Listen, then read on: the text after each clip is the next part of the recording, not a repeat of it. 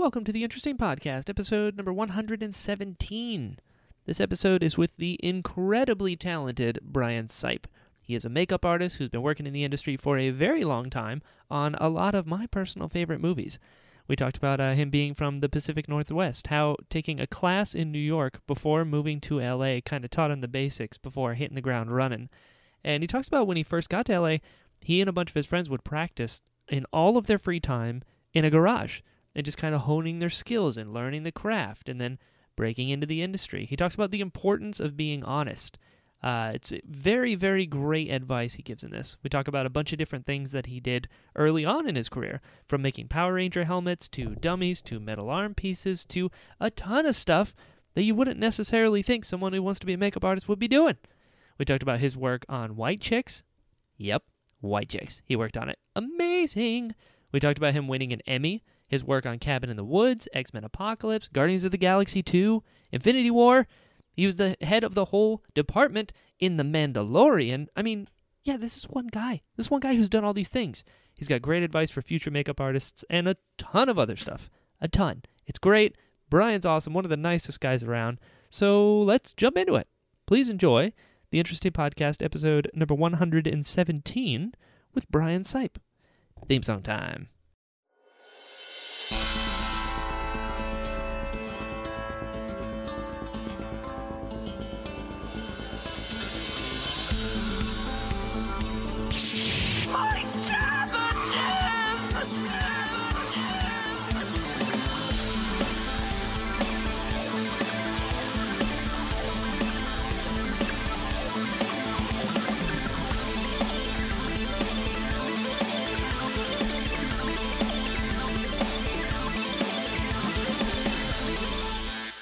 What else are you going to do, you know?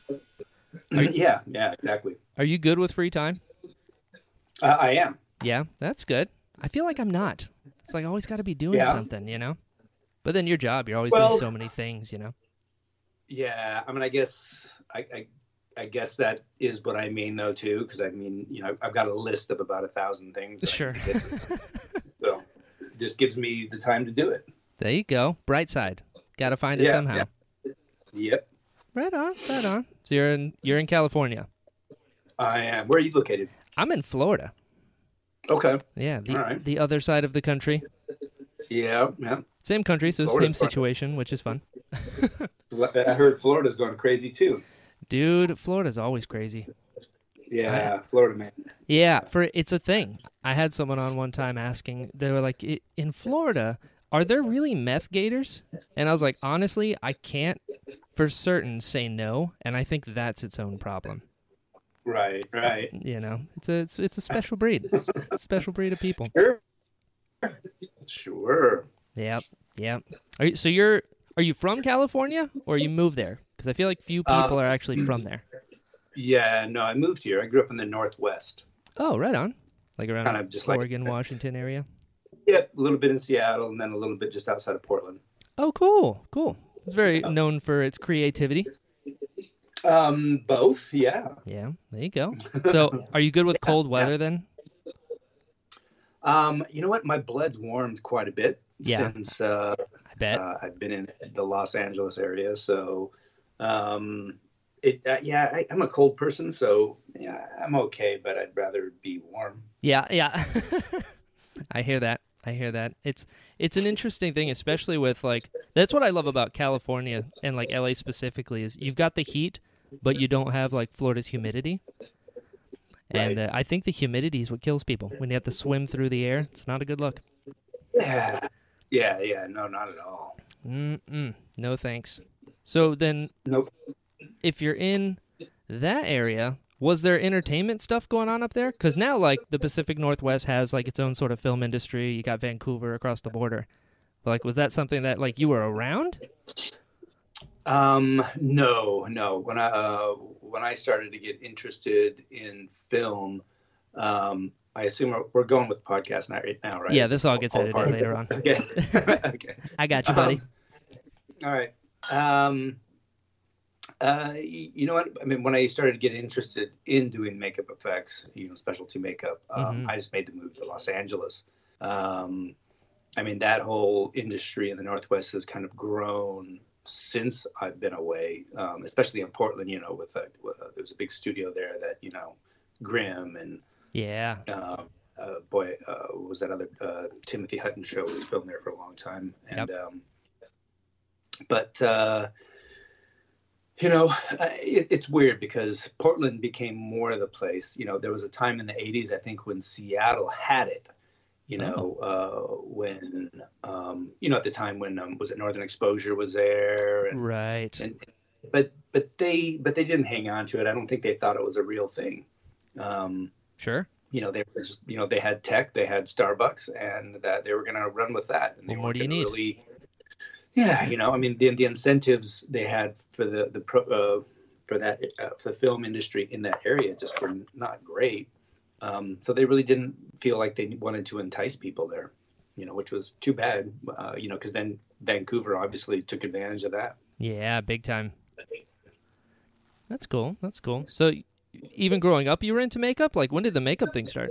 Because I think that's really cool. You know what? I think I started right around when I was 16. Really? That was like when it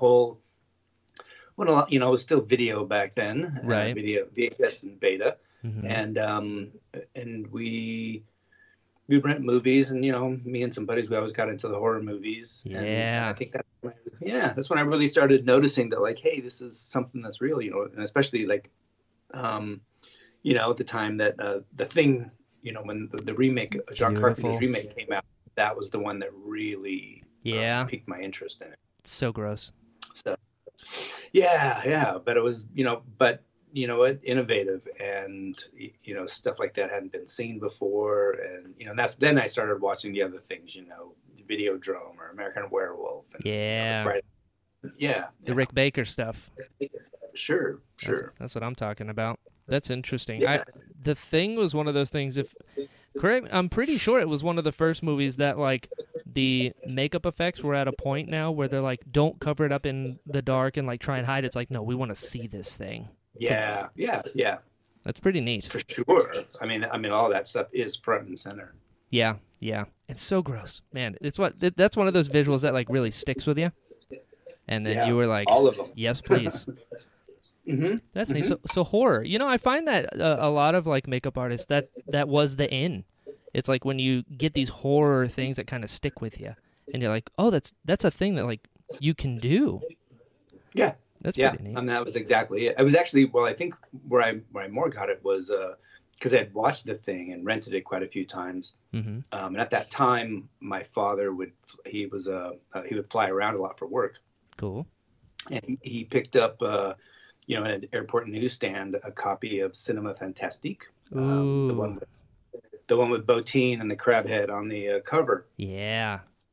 And he brought that home to me, and I read that thing, and inside it had like these cool like little drawings that I think that Mike Plug did, where it was kind of like storyboard drawings of how they're going to do this, and then there's actually descriptions on like what they did. I think Botine described how they built some of the effects, and that's when it really dawned on me that like, oh wow, this is a job. Sure. So did you have friends that you like practiced on and stuff? Yeah. I had a couple of friends that one guy who's still up in the Portland area, I went to over in a neighboring town. They actually had a theater store, so I could buy some theater makeup there. Ooh. And we ended up having a friendship, and I still know him to this day. And but yeah, I had a couple of buddies that I practiced doing head casts on, or Oh man. Yeah. The trust involved. Yeah. Do they still have eyebrows? Yes, they do. Okay, that's good. Their skin is still intact? Yep. Okay, so you started out pretty well. That's good. Yeah, not bad. I always think about kids experimenting with things like, there was a documentary once called Raiders about these guys that recreated Raiders of the Lost Ark, like shot for shot. And really? It's really good. I think Kyle Newman did it. He was the director of Fanboys. In the documentary, they're like kids, and they practice like face casts. And I guess they used like a chemical that started burning one of them.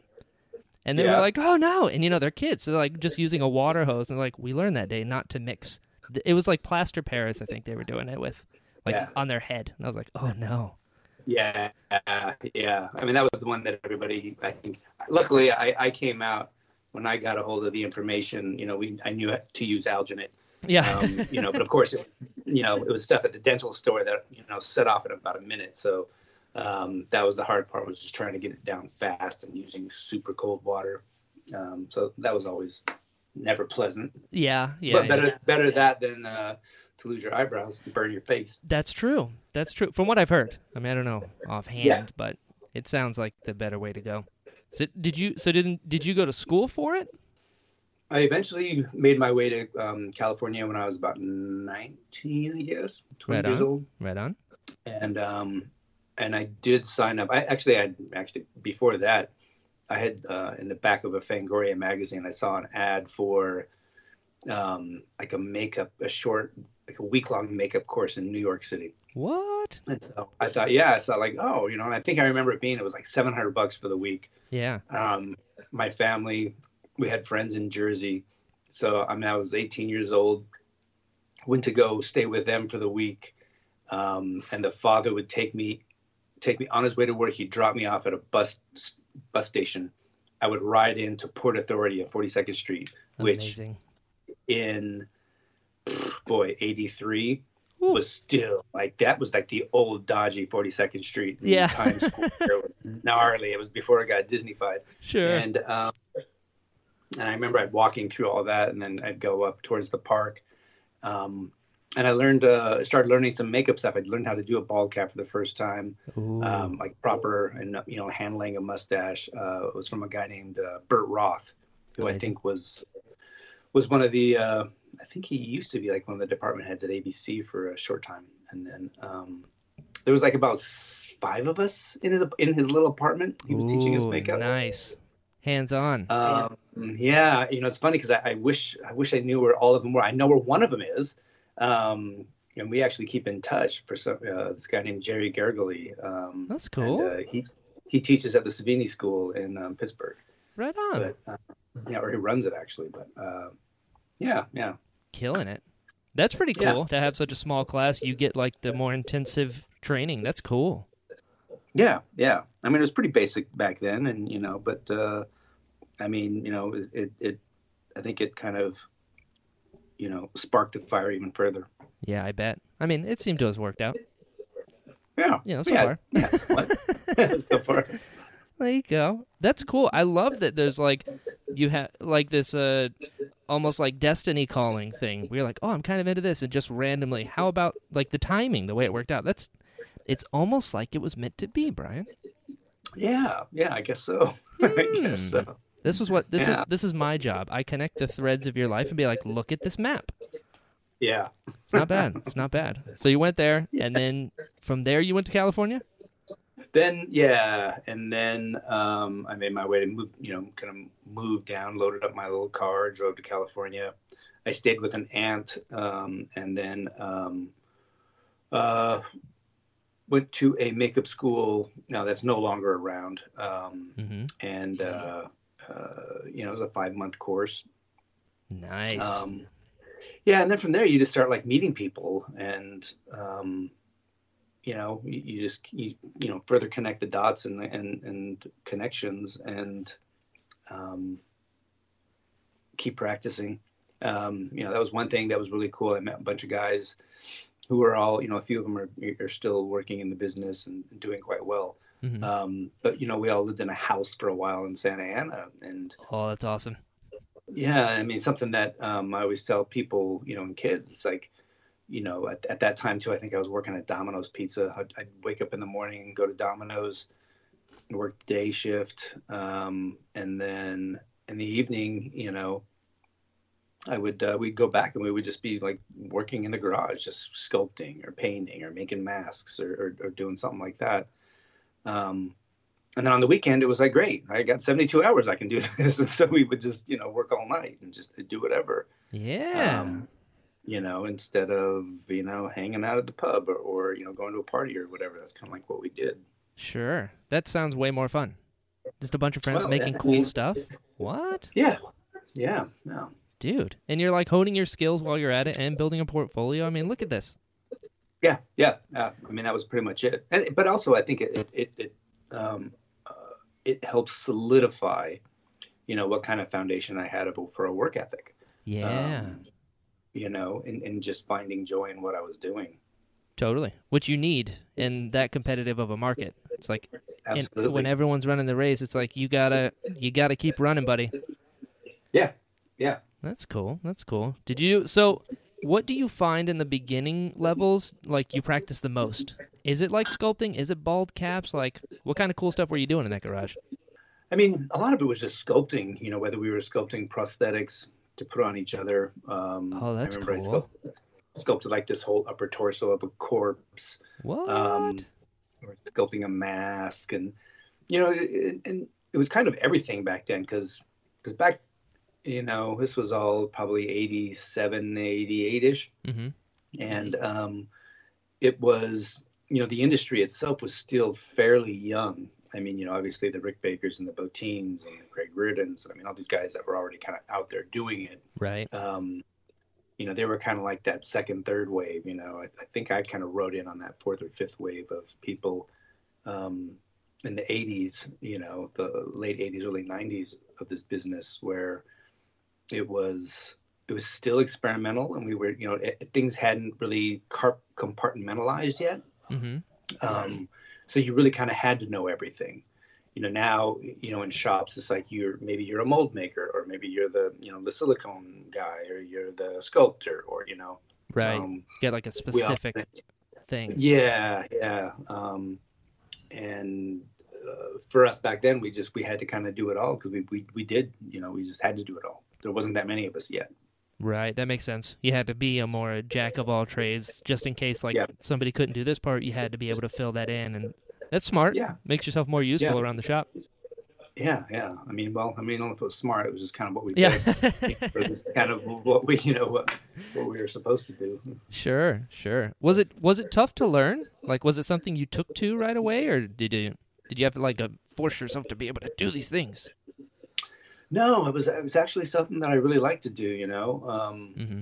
I mean, my dad would have loved it if I would have gotten into computers, and maybe I should have. But Yeah, of course. But boy, put me in front of a computer or read a book, and I fall asleep. Yeah. I just can't do it. Idle hands, my friend. Yeah, but this was something that I could do all day and all night. Into the night. Sit there and you do this. It's like one of those things where you're just doing it, and all of a sudden you realize you haven't eaten, and it's 3 a.m. Oh yeah. That's when that's when you're like doing what you're supposed to be doing. You know what I mean? Right. Yeah. Yeah. There's like I feel like there's a special kind of joy, like it's like fulfillment. It's like more than joy. You get fulfilled by this thing, which I think is kind of rare for a lot of people to find. Yeah, I think so. Man. So then what, do you remember your first like professional gig? I mean, I had a bunch of different ones. I mean, I guess at that time, and a bunch of us were living in the house in Santa Ana, we had all come to LA to do this, and we all got kind of derailed, and we were working at a company where we made like these life-size dinosaurs, robotic dinosaurs for museums. What? Well, I mean, which was fun in of itself, but yeah. One of the guys was like, "Wait, this isn't what we came here for," and he goes, "I'm out," and he went up and he just, started interviewing and doing that whole thing. Mm-hmm. Right on the race. He ended up, yeah, and he ended up working at Steve Johnson's shop. Oh, right on. The old XFX shop, and then for a while, once he kind of, and I was still doing the dinosaur thing. Mm-hmm. And at a point I started to get tired of that and realizing he was right. But so, again, at that time, the industry was, we would, we got, paid, they got paid very little. Yep. And they worked 24 hours a day, 7 days a week. So of course, I would drive up on the weekends and help him on the weekends, just work for free, at the shop. Yeah. And just, hey, what do you want me to do? Just to kind of, get my foot in the door, and which was kind of cool because, I was able to help do some of the filming and do some prep work for, I think it was The Howling 3. Nice. and then what was the other ones? It was like Nightmare on Elm Street 3. Sweet. Just working for free, and The Abyss, you know. Oh, what? So yeah, it was this during that time. I think actually I got to go to set on The Abyss, and you know, I'm puppeteering some of the stuff for the end sequence at the end of the What? Yeah, Dude, it was crazy. No big deal. Yeah. It's whatever. All free work, you know. But it was just like, yeah, I'll go do that. Yeah, why not? Yeah, The Abyss, pretty good. Yeah. I mean, I had a pretty good, I think, a good lucky career. Whereas, you know, like all that practice, all that work in the garage, all that whatever, you know, and some of the things that I push when I do talks is that you do that stuff, you get ready, so that when the opportunity knocks, you can stand up fast and say, yeah, I can do that. 1000% agree. Got to get yourself ready. You can't just, you know, you can't go, oh yeah, I can do that, and then go home and watch a YouTube video on how to do it. Yeah, sure. You have to be ready to do it at that moment, and I think I was lucky enough that I was in a lot of good places at the right time. Absolutely. Because it was actually right after that, that whole Abyss thing. I remember Steve coming up to me and asking. He was just like, "Hey, so, you know, there might be this movie coming in next week, and you know, or in a week or so, and have you ever run foam latex before?" You know, I'm like, "No." Ooh. And he's like, "All right." He goes, "Well, I'll tell you what." He goes, "I don't have a foam runner. The other guy left, so come in next week. I'll pay you for the week to run foam. I'll bring out a bunch of molds, and we'll see how you do. You know, talk to Tom over there, and you know, and he can give you help. You know, give you, you know, whatever, he can mentor you. And so that's what I did. And he's like, all right, cool, great. You want to start work next week? I was like, sure. Dude. You know, which was crazy because I think I was getting, it was $500 a week. Nice. That time, which was, you know, $100 a day for, you know, at the end of a 23-hour shift, you know. Yeah. $279 an hour. But yep. But I mean, but that's what we knew. That was it. It was good. Yeah, that's what it was. Yeah. And actually that long way around to the answer to your question, that film was maybe my first real production, I'll say, just because it was actually when I got hired to be on was Highway to Hell with Chad Lowe, Christy Swanson. Yeah. Not bad. Not a bad foray. Yeah. That's really cool. Like you kind of and I think you're absolutely right. That's something I've learned in over 100 episodes of this show is luck really is preparation meets opportunity. Like 1,000%. Yeah. It's like you gotta be able to do the thing because you're not just gonna be handed an opportunity just because, you know. Yeah. It's crazy. But also, you know what? Hand in hand with that, I think, is the honesty of it. I agree. Know, because even as much as I had kind of tried to do, you know, I had never run foam before. So when he asked me, he was like, "Can you do it?" And I'm like, "No." Yeah. You know? I mean, can you do it? Can you do it? Yes. Had you done it? No. Right. So, and I think with that and just the attitude, it was this he was like, "All right, well, I'll give you a try, give you a shot." I love that. You know, I think there's a lot of times when people say they know how to do stuff, where you know you see their portfolio and you look at their work and it's, oh great, yeah, I'm gonna hire you, and then day one you know that this was not their work. You know, day one you know that they lied. Yeah. You know, they just, you know. You're like you're holding the tool wrong. Yeah. I mean, so that's the other part. I think is, you know, that a lot of people, as much as I admire confidence. Yeah. I much more admire the honesty of being able to say, you know what, no, I don't know how to do that quite well, but I can learn. Absolutely. I think that's really cool. What do you think it was that, did you have that in you? Because when you're reached with an opportunity like this was something you wanted to do, and like, can you do this? Like, why didn't you say yes? Just like, I feel like a lot of people do that out of fear. You know what I mean? Like, if I don't say yes, I'll never get it again. Therefore that. But like, it's going to come out regardless. You know? Right. So was there something in you I don't know. that, like, did you think about it? No, I just remember that just being the answer. I don't know if that's just something that's been instilled since I was a little kid. I mean, just honesty. And I don't know. Yeah. But I think that's something that is one thing that I find really hard, even when I'm looking to hire somebody. Because I can look at somebody's work and then like you ask them questions, oh, can you do this? And they're, depending upon how, confident with the answer, I can tell if they're lying. Right, right. It's like, or it's just like, okay, well, yeah, it's like you say you could do this, and it's an old age project, but all Yep. you do is gore and slash your stuff on your portfolio. It's like you've never done this. How can you say yes? So, Right. It's like the honesty that leads to like, I haven't done it, but I'm willing to learn means so much right, more than just right, automatically be like, sure, yeah, because there's so much on the line. sure, That sure. that makes sense. Not only their career but mine. If I were to hire somebody that Yeah, wasn't completely truthful and failed, I mean they're always a full representation of what who I am. totally. Your name's on the line. Yeah. That's neat though. I actually really like that. I think that's cool. That like you have that sort of thing about you where like honesty means something, even in something like this that can be so like you have to grab it while it's there or not. But I don't know. It's cool. Right, right. Like the freedom to learn something on the job. I think I think it's really cool that you did it. Yeah, yeah. Well, I think that's also something that this business has been able to afford us, and maybe that goes something too back to when I was in the business or started, was that it was all learning. We all had to learn on the job. Right. As much as you learn in a school, you'll learn more within your first week on a real job. Absolutely.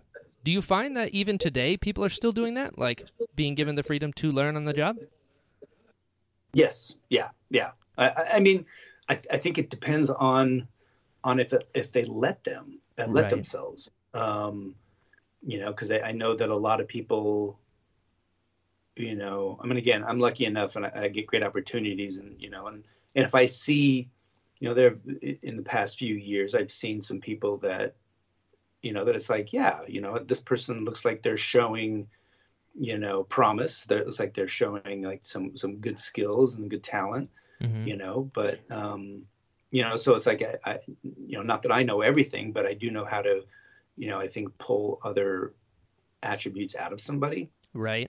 um, you know, even on down to, on this last, on a show that I was just recently on, I was able to pull in kind of an intern type, and all of a sudden, this intern, we're building all this stuff, and, she's, a couple of years out of makeup school, just kind of building herself into this Mm-hmm. business, trying to, and I throw in a room with, the likes of like incredible heavy hitters, Yeah. and she, I think within that first, week, she learned more than she did in, all of her schooling.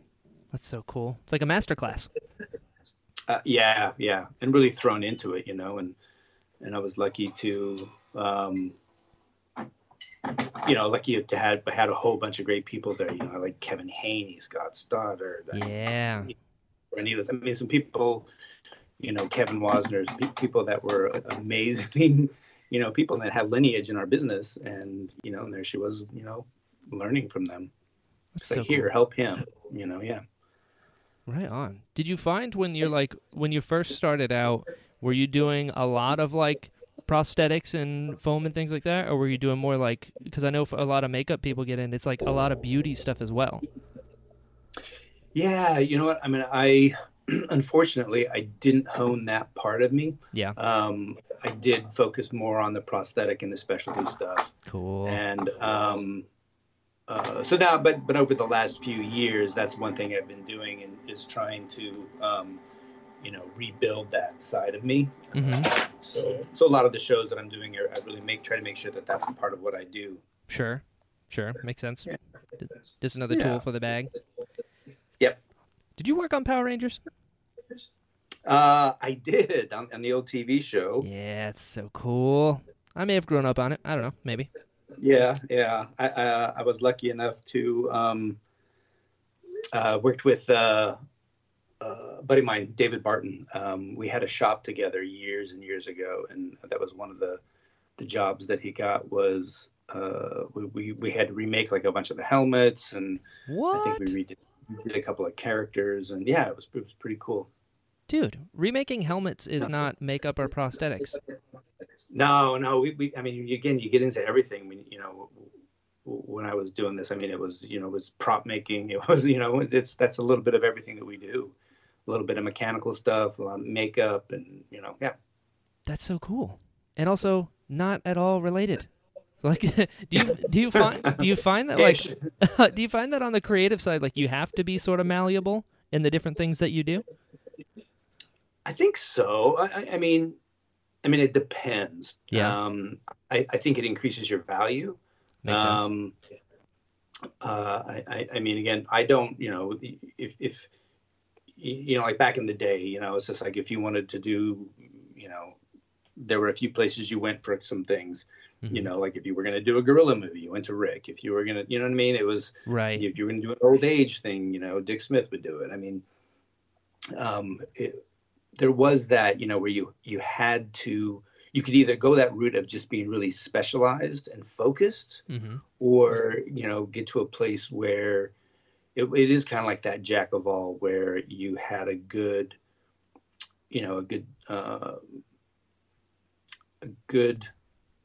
education in knowing a little of everything.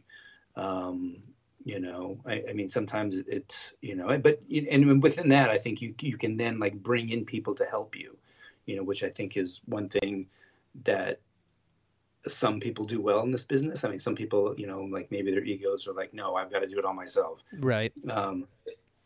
Where I think, I know that I can take things to a certain point, and maybe I need to have somebody come in and help me sculpt, help me, finalize the sculpture, or, but, again, knowing how to do a little bit of everything just kind of keeps you busy. That makes sense. I also like diving into the things that people have done. It's like a visual effects, right? There's a lot of movies that there'll be a ton of visual effects in it, but you won't know. You're like, 1917 had a ton of that was a visual effects? You're like, yeah. And I feel like in the same way with visual effects, makeup as well, where there's movies that you wouldn't expect.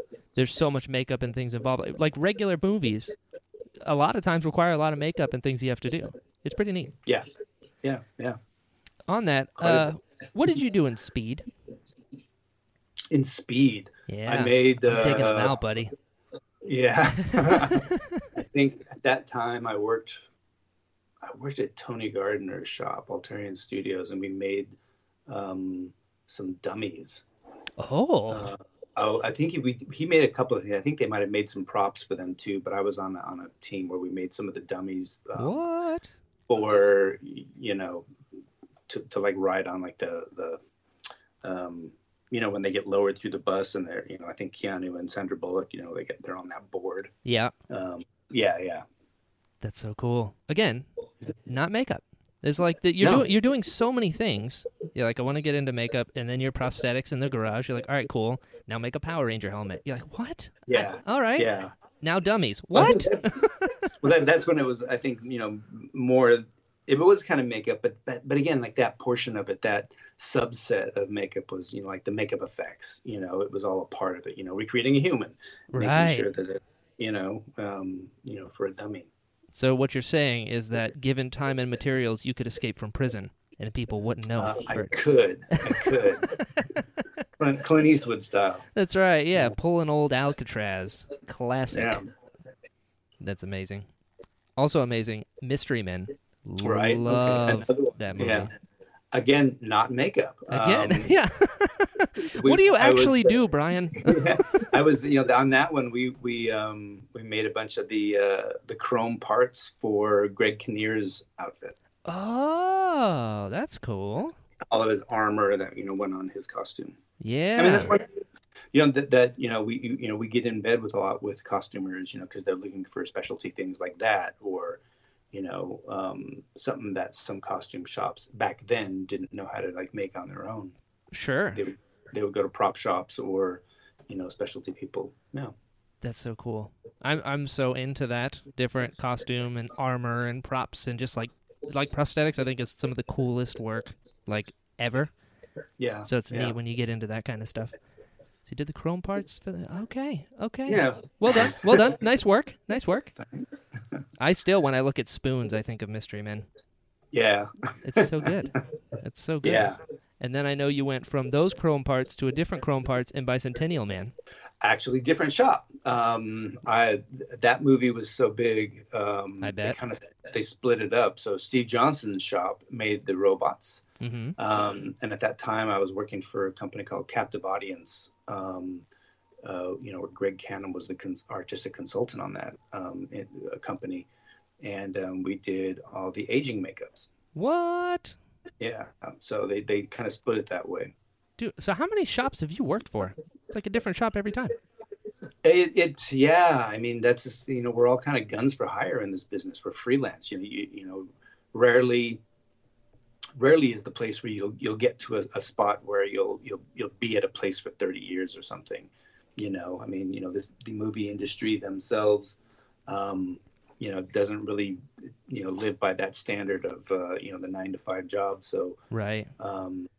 But so, yeah, I mean, I worked at a handful of shops really through my career. Like right out the never gate, at Rick's. Too. Yeah, never at Rick's, never at Stan Winston's. Even though I work at Legacy, I represent them once, a lot. Sure. But yeah. That's because you became Brian Sipe. Yeah, that's what sure. happens. Rick Baker didn't work for Stan Winston. That's how this stuff works. You had to become your own legend, which I appreciate. Yeah, in my own head. Yeah, and mine. I like that there's the freelance side of it that I feel like a lot of people, I sure as hell didn't know that. But it's also that kind of drive that you had in those weekends with your friends in the garage really comes in handy in that kind of lifestyle where you're hired and fired at the beginning of every and end of every job. Sure. So you gotta keep on walking. I mean, the whole thing too was that you needed to. I think one of the other things too, one of my internal, one of the internal things that I always kind of like loop that just plays in my head, and I always tell people, is day one on a job, you show up on time, you dress nice, you're working really hard, you don't stop, you don't take your breaks, Yeah. And that's always been just kind of like an internal motto, is to, it's every day's your first day. So work like every day first. I mean, up to the very end. So that way, you're impressive. Right. And so at the end of a job, maybe the next job starts up, it overlaps, or maybe the next job starts in a week or two, they want to, they're going to be thinking, who do I want to bring back? Right. That guy that worked all the time. Sure. I like it. Worked hard. You need someone like that. In the quick turnaround and the long hours, it's like that kind of stuff really matters when you're not like slacking off and really going for it. I feel like people take notice. Right. Sure. That's pretty neat. And that's pretty crazy at like sort of the beginning. You've got these like iconic powerhouse things from The Abyss to Power Rangers to Bicentennial Man. I mean, that's a pretty good couple laps in the beginning. Yeah. I mean, again, I was, I think that, what was that, the saying that you said that, luck is preparation meets opportunity. Yeah. Yeah. And you were ready. I like it. I was ready. Were you nervous? Like, do you get nervous? Sure. Yeah. Okay. Sure. So you are human. Yeah. Understood. Yeah. I'm gonna write that down real quick. Hold on. Brian Sipe Sometimes. Human. Sometimes. Underline. Okay. Yeah. No. I mean, it's just like you're always. I think I do get nervous, but I think my over criticism overpowers it. Sure. Overpowers it. Like if we're getting ready to do a makeup test for the first time, or it's I'm so focused on trying to look at it technically, or trying to see what can we do, how can we make this faster, how can we make it better, Sure. how can we make it look as good as it can be, that it overpowers the nerves. That makes sense. Just because because of course it's just like you've just spent thousands and thousands and thousands of dollars, and hours trying to put something together to be impressive on an actor, to a high-powered director, to the studio. Right. And, it could all fail. Sure. Has that happened? Sure. Oh, boy. Sure. But I mean, usually when that happens, then it's just like, all right, we got to do another, we got to redo a redesign, or we've got to do, it's like, now we have, this makeup test didn't work, and it doesn't move right around the mouth. It doesn't, change the coloring or do this and that. So it's just stuff that, that's why you have makeup tests, so that you can, figure it out. It takes incremental steps sometimes. Sure. That makes sense. So then what did you do on Big Mama's House? Big Mama's House, I was one of the makeup artists with, Martin. Nice. And myself, again, that was through Captive Audience with Greg Canham and Wesley Wofford. We did Big Mama and, and everything else in there, Sure. And of course, with that, we had the disguise makeups where, Martin, had looked like somebody else in other scenes. We had a photo double because, it was such a laborious makeup to put him through. And that was right after he had his health scare. Right. So they were going to try and not really tax him that much. So every day that we would put him in makeup, we put this other guy in makeup, Ramsey. And, so that, at halfway through the day, they could, wrap Martin and then, start shooting the other guy. Sure. That's cool. See, these are the other things that people don't realize goes into these movies. Yeah. That's neat. So it's also crazy to think about, like, all the different things that you've done up until this point. Like, I keep hampering on this, but it's blowing my mind. They're, like, so many different, like, you're, like, aging, you've got metal parts, you got this, like, you're just doing all these things, and it's not like over the course of, like, 25 years, you're like, I've done these things. You're like, no, within the first chunk, you're just thrown into the deep end and start swinging with tools, Yeah. Well, again, I think that was just because, the industry was so, was still young. So whenever something like that kind of came up in a script, they would just go like, let's go talk to the makeup effects guy. Yeah. They could do it. Don't worry about it. Yeah. Yeah. Wow. I mean, you guys did it, to your credit. Very well done. Yeah. We all tried. We all did good sometimes. Yeah. I'll give it to you. You don't have to take it, but I'll give it to you. And then I know you worked on Pirates of the Caribbean, another super iconic thing that turned into stuff. Turned into other stuff, dude. Sure. What'd you do on that? Yeah. You know what? I was the shop supervisor again at Captive Audience. What does that mean? We built everything. Well, we designed and built everything, all the prosthetics. What? Some of the headpieces, the looks, everything. And then at that time we were busy. I remember that shop. Keith Vanderlaan owned the company, Captive Audience. Mm-hmm. Again, Greg Canham was the creative consultant. And I just remember that period of my life, we were doing Pirates of the Caribbean, Van Helsing, and Passion of the Christ. Dude. So it was like this overlap of all three of these films. And I was the shop supervisor for all three, and kind of really moving everybody. I just remember we have, I think, like 150 people working there in 3 shifts. We separated everything into shifts, working 7 days a week, and it was madness. But for Pirates, we built everything and sent it to a set. V. Neal oversaw the on-set stuff. And she ran that department, and then so I never set foot there. I ended up staying with Van Helsing. Cool. I went to Prague. I went to Prague for a while for that, and dealing with Passion of the Christ as well. Yeah, man, deep end. What is going on here? It's like you don't sleep. No, not really. Yeah. That sounds like the craziest summer you could ask for. Yeah, that was a crazy time. That's for sure. and like so heavy on stuff as well. Like there's totally different. So it's not like you can use one thing and like kind of, yeah, we'll do this for the next one. They don't translate. Right. Oh, Lots of heavy makeup and stuff. all different too. Wow. Dude, I love Van Helsing. It's so good. Holds up. It's a lot of fun. It holds up. I dig it.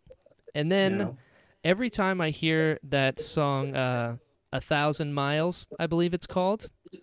Yeah. I picture Terry Crews singing it in White Chicks, which is another movie you worked on that I have seen way too many times, if I'm being honest. It's so good. How do they approach you for a movie like that to begin with? Like you did Van Helsing, Pirates of the Caribbean, and Passion of the Christ. You know what else you'd be good for? White Chicks. White Chicks. Well, again, it was, again, that was, I think there was about, even though we're all freelance and, and when there was work, there wasn't, there was, and then when there wasn't, there wasn't. Totally. That was a chunk of time that I worked at Captive Audience. And so, I mean, I was lucky to be able to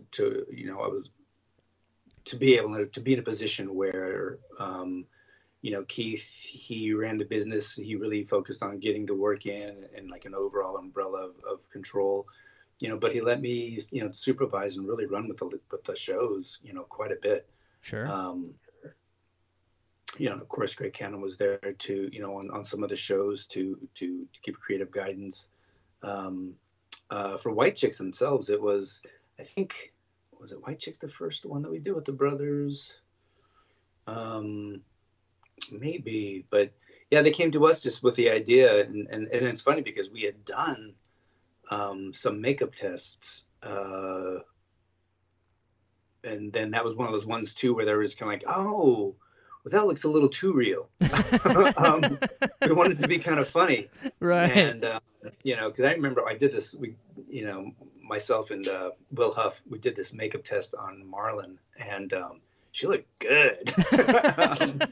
She was pretty, but they're just kind of, well, it should be a little bit more like the movie. It's like they did it to themselves, right? Right. Shouldn't be that, So I was like, oh, okay, So then you kind of switch gears and, go that whole route. Sure. Did it take a long time? Part of it might have happened too, because we had just finished. And actually that was the one time that myself, Keith, and Will we won the Emmy for best makeup on a TV Black show White. For Black White. Yeah. And I think that's where we kind of got attention there as well, seeing that like, oh, you guys did a whole race change. It's like, we got to change these guys into women, right? As well as white women. So challenge accepted. Yeah. That's crazy. Also, congrats on an Emmy, dude. Yeah. I mean, what? Yeah, that was you got cool. You got the E and the EGOT. Well done. I got the E and the EGOT. I know. I got to learn how to sing now. Yeah. Give it time. You can do a lot of things that I didn't know. So singing. I can hum. I know. I can hum. Not outside the realm of possibility.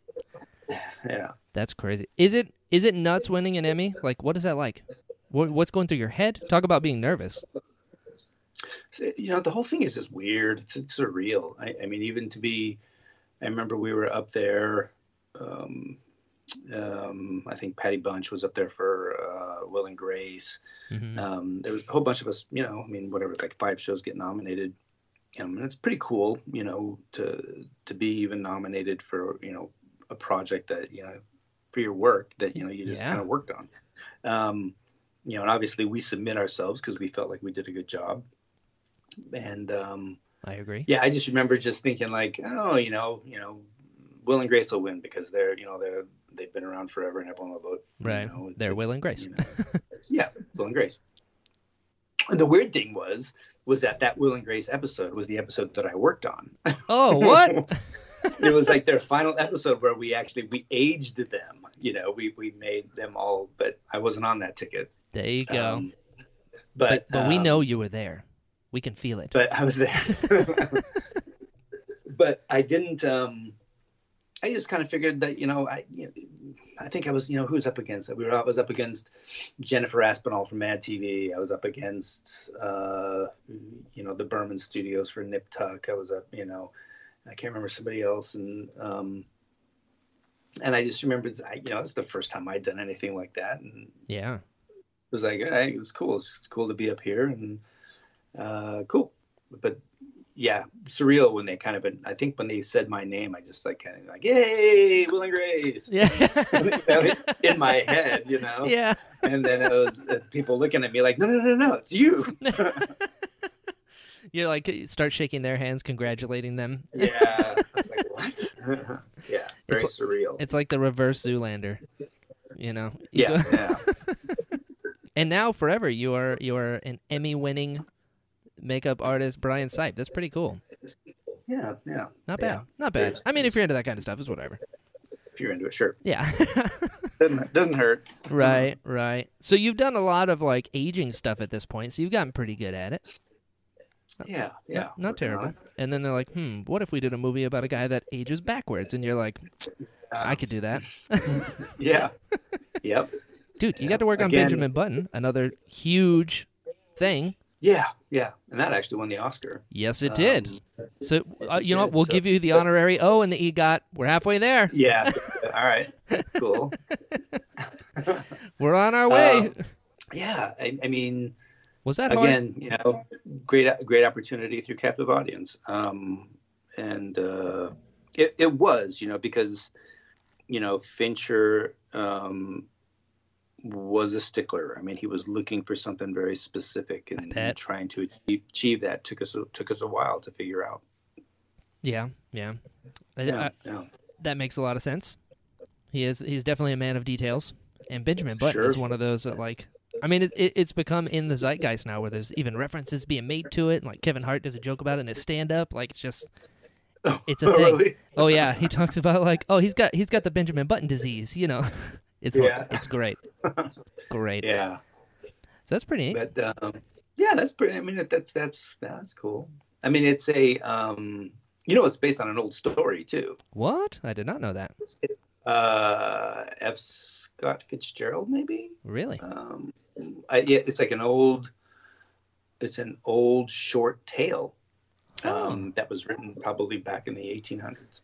Yeah. Dude, that would be the worst. Can you imagine? I swear I'm 6. It'd be awful. Yeah. Awful. Yeah. Man. So I know you went from there, and then you did Star Trek. Pretty cool. Uh-huh. Dude, I love aliens and stuff like that, and like that's one of the big two. Well, you know what? That's for sure. I mean, that's something to that's a show that a lot of us grew up on.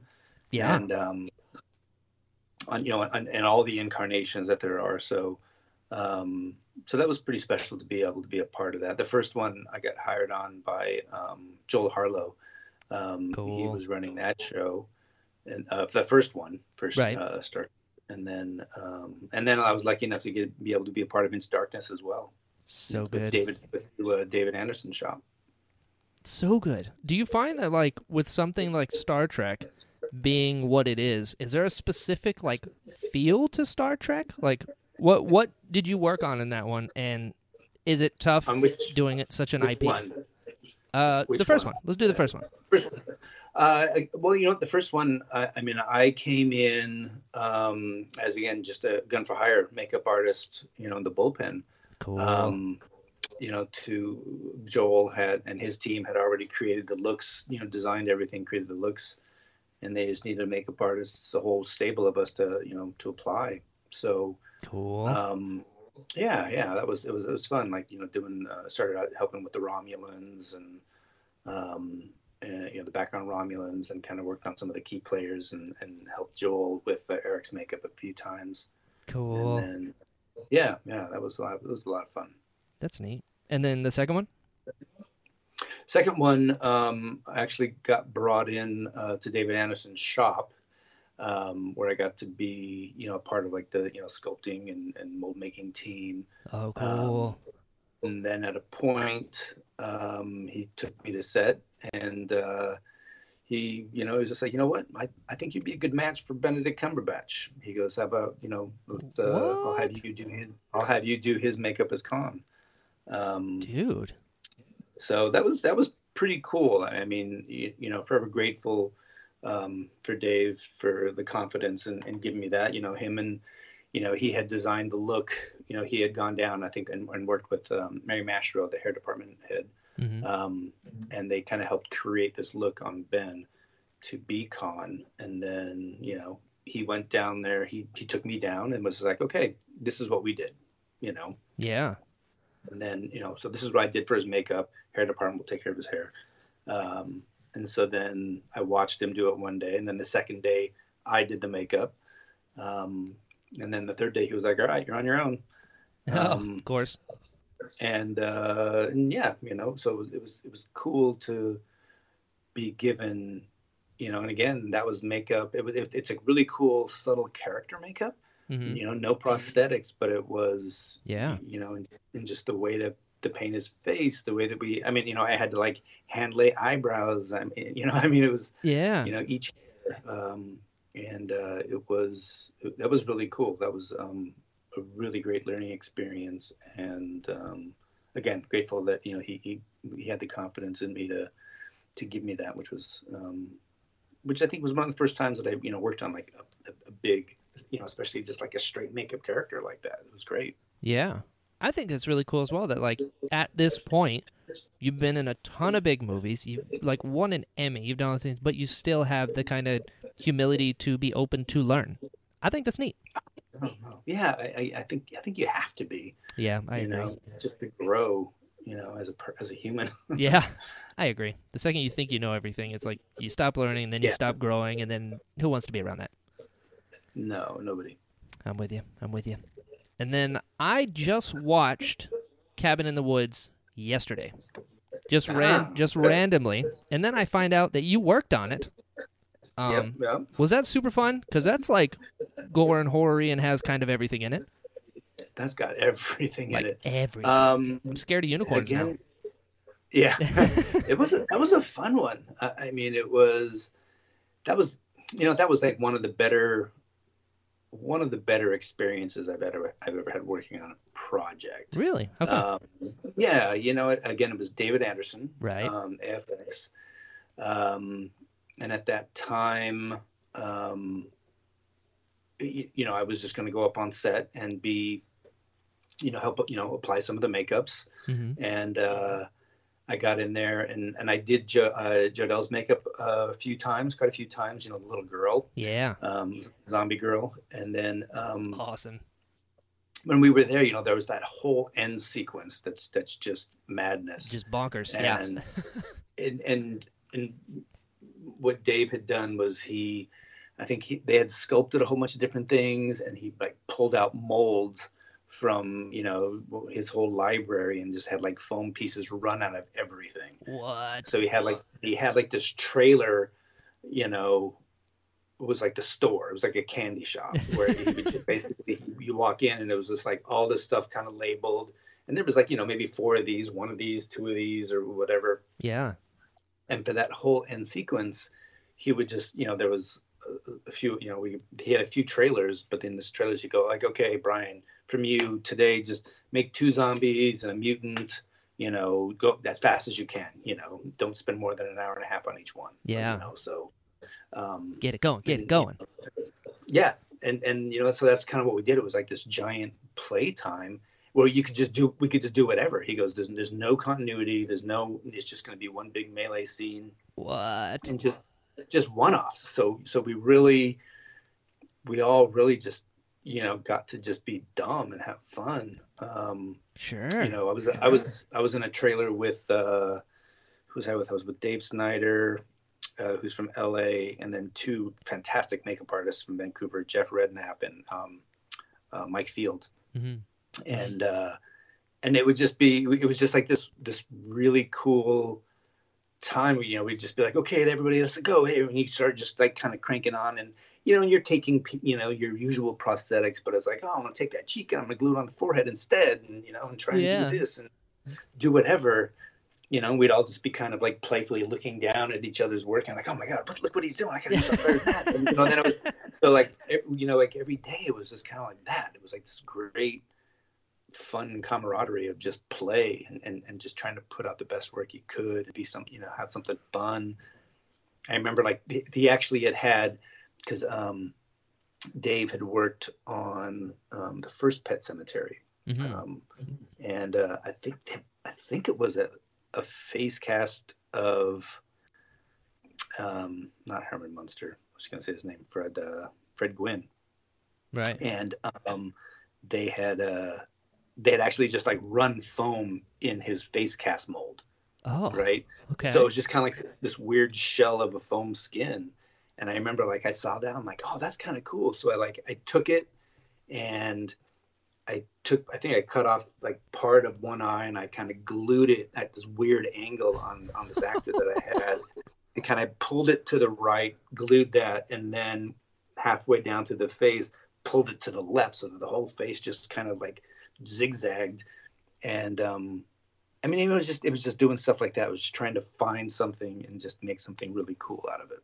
Yeah. Oh, that sounds so I don't know how fun. much it was. I mean, unfortunately, I don't think half of it made it in the Yeah. movie, but it was just like a really cool. It was just fun. That was the only thing I can think of. It was like one of the better fun times I've had in a trailer. That's so cool. Just grab something and then bring it out. It's like a circus.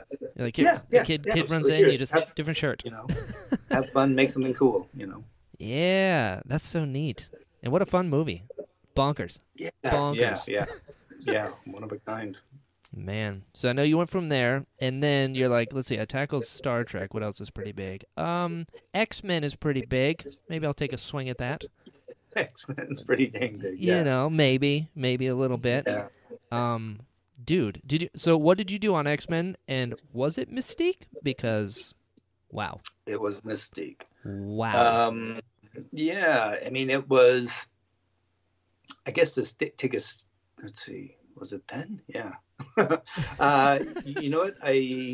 That was up at Legacy FX. Um, John Rosengrant hired me, and I had worked for Legacy FX on a couple of commercials, and and was just kind of like starting to get my foot into the door with them. Mm-hmm. I think the first thing I'd worked for them on, they brought me in to help with Twilight. Oh, sweet. With the Kristen Stewart makeup, where she's turning into the vampire. Yeah, there you go.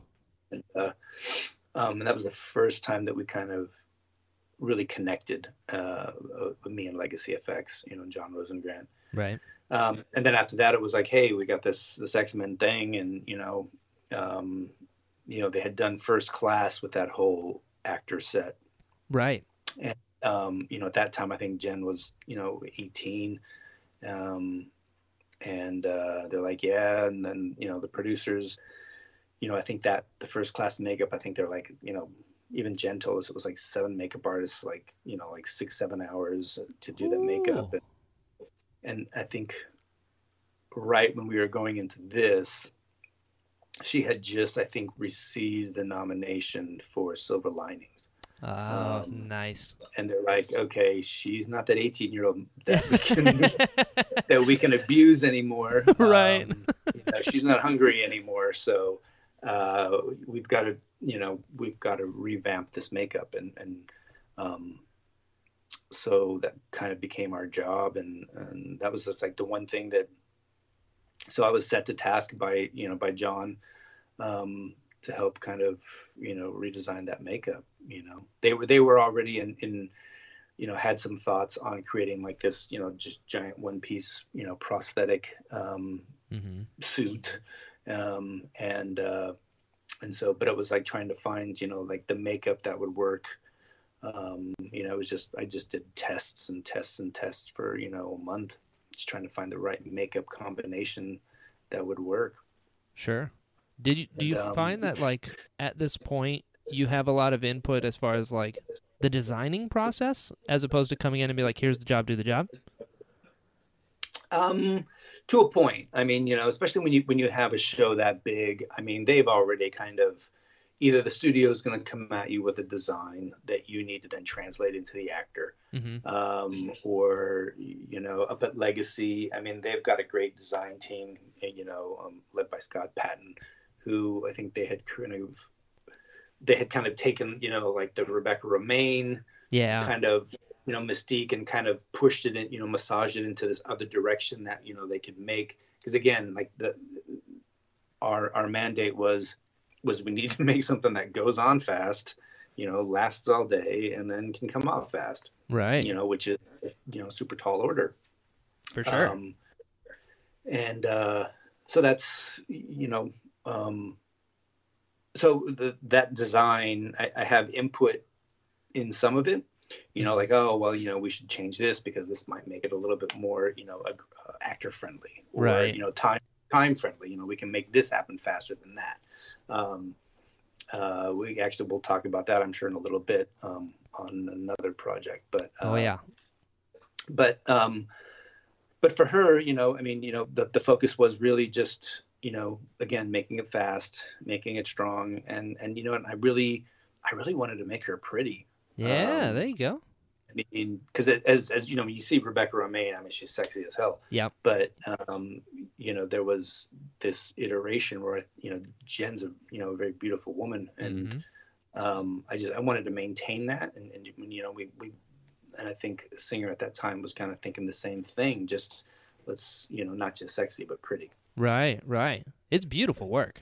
How much time did you cut it down to, from like 6 hours and multiple artists? We cut it down to, it was myself and two other artists, Mike Ornelas and Carolina King, who's from Montreal, and we got her down to about 3 hours. Nice. There you go. Yeah. They called the right guy. Well, you know what? I mean, Legacy, we all worked really hard at it and made, and it was great working with them, or working for them, because they really just, especially on that show, was just like, all right, we just have to make this work. And they gave me a good playground to make it work. John Rosengren actually brought in his daughter, and I had actually just put makeup on her face over and over and over again, for weeks, trying to find the right, material. Sure. Did you work on Beast in that movie too, or was Mystique like your Herculean task? Mystique was mine. Scott Stoddard and Mike Ornelas and David Dupuis, they worked on Beast. Nice. Up to this point, was Mystique like the biggest undertaking? It was one of the big ones for sure. Yeah. I mean, obviously, Button, they're all big undertakings. Right, yeah. There's no easy jobs. It's just variations on a theme, it's, again, it's just, trying to come at it from a different point of view that somebody else has already taken. Sure. Yeah. Well, then they liked it enough, apparently, to bring you on for Apocalypse, which, again, huge things, like turning Oscar Isaac into Apocalypse. Even when he, speaking of your bald cap experience, when he was like a human person, you made him bald, and it looked amazing, by the way. That was that actually is one of my most favorite things that I've done. Really good. Because it's great. I mean, I got, again, I think just because of the way we approached it. I mean, that was a hard one because he had, we were at that point in the filming, I think we was about halfway through filming that, that we had to do that scene, or maybe it was near the end. It might have been a little bit closer to the end of shooting that film. And Oscar, because we had talked about doing all kinds of different things, because bald caps are really hard. It's one of the most difficult things I feel to do. Really? Proper. Yes. Yeah. Because, I mean, stuff like Apocalypse or, Mystique, I mean, you've got to make them look good. Then, but when you do something that's real, like an old age makeup or a bald cap, we know what that's supposed to look like. We know what a bald guy looks like. A bald guy's not supposed to have like a big dome head because he's got all this hair that he's gonna hide underneath it. Right. I mean, a bald guy, we as humans can look at that and be less forgiving than looking at a monster or a fantasy character. Sure. Because we don't have a point of vision for the other stuff. Yeah. But for a bald cap, you do. And that was just one thing that, we went the long route on that just so that we could just make it as good as possible. And again, luckily, like Oscar, we had talked to him about like, hey, how do you feel about cutting your hair a little bit so we don't have that much bulk? And he couldn't because right after Rap on Apocalypse, he was going to go work on The Promise, right? Which was like a period movie. Mm-hmm. He needed to have like kind of some longish hair, but luckily, it being a period movie, he could have a high and tight kind of haircut. So, right. What halfway. Again, it's yeah. I mean, that's like the thing. It's not so much trying to like beat your head against the wall. It's trying to figure out how to use the wall. Right. I love that. So what we ended up doing was I asked him if he would be okay with partially shaving his head, and basically it was taking the clippers, up above his ears and then just kind of going down and around the back of his head.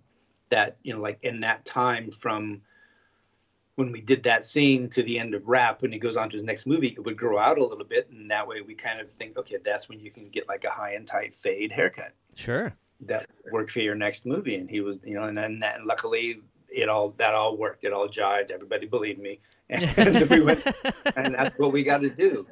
I mean, it's a little bit of a cheat, but again, it worked.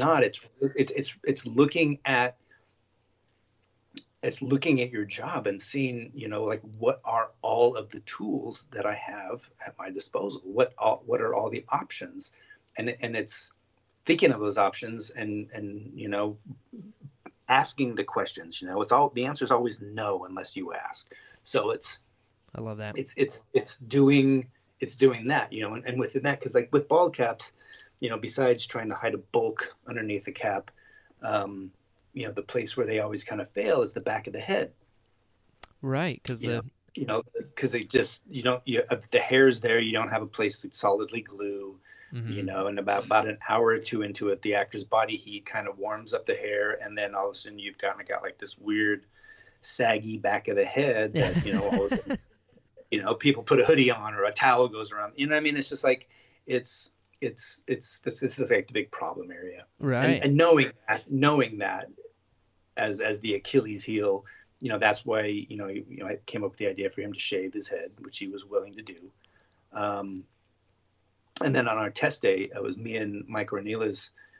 We were again something to be nervous about because it's like, hey, this has got to work. Yeah. And we went back to the basics, like crazy basics, where like our old Bible is the Richard Corson's stage makeup book. Cool. From and so there's a way that they show how to, like, using soap kind of mat down somebody's hair for a bald cap. So we used that method and that way of parting the hair, but we used better materials, like gels, really strong, stiff gels to like really hold down his hair. And we triple bald capped him, which really? Yeah, we did I took like a wig cap, which is like spandex, like pantyhose. Mm-hmm. And we first glued that down on his head, and we actually treated that as real. So like we blend the edge down. We used like a little bit of filler just to try and take care of the edge, and then we put a rubber cap down, a rubber bald cap, which is good for strength and compression. Mm-hmm. And then we put a plastic cap down on that we could dissolve the edges beautifully and paint and Wow. And I will say that again, one of my proudest moments, because I mean that bald cap lasted all day. Really? Yeah, and that was pretty cool. I mean, we were both, and that's just one of those moments where we just could not help but smile because we were both just really proud of it. Yeah, you did it. Yeah, and I mean, it could have went one way or the other, Yeah. but we did do a makeup test. We did it, and it worked great. And then we did it the second time, and it worked, even better. There you go.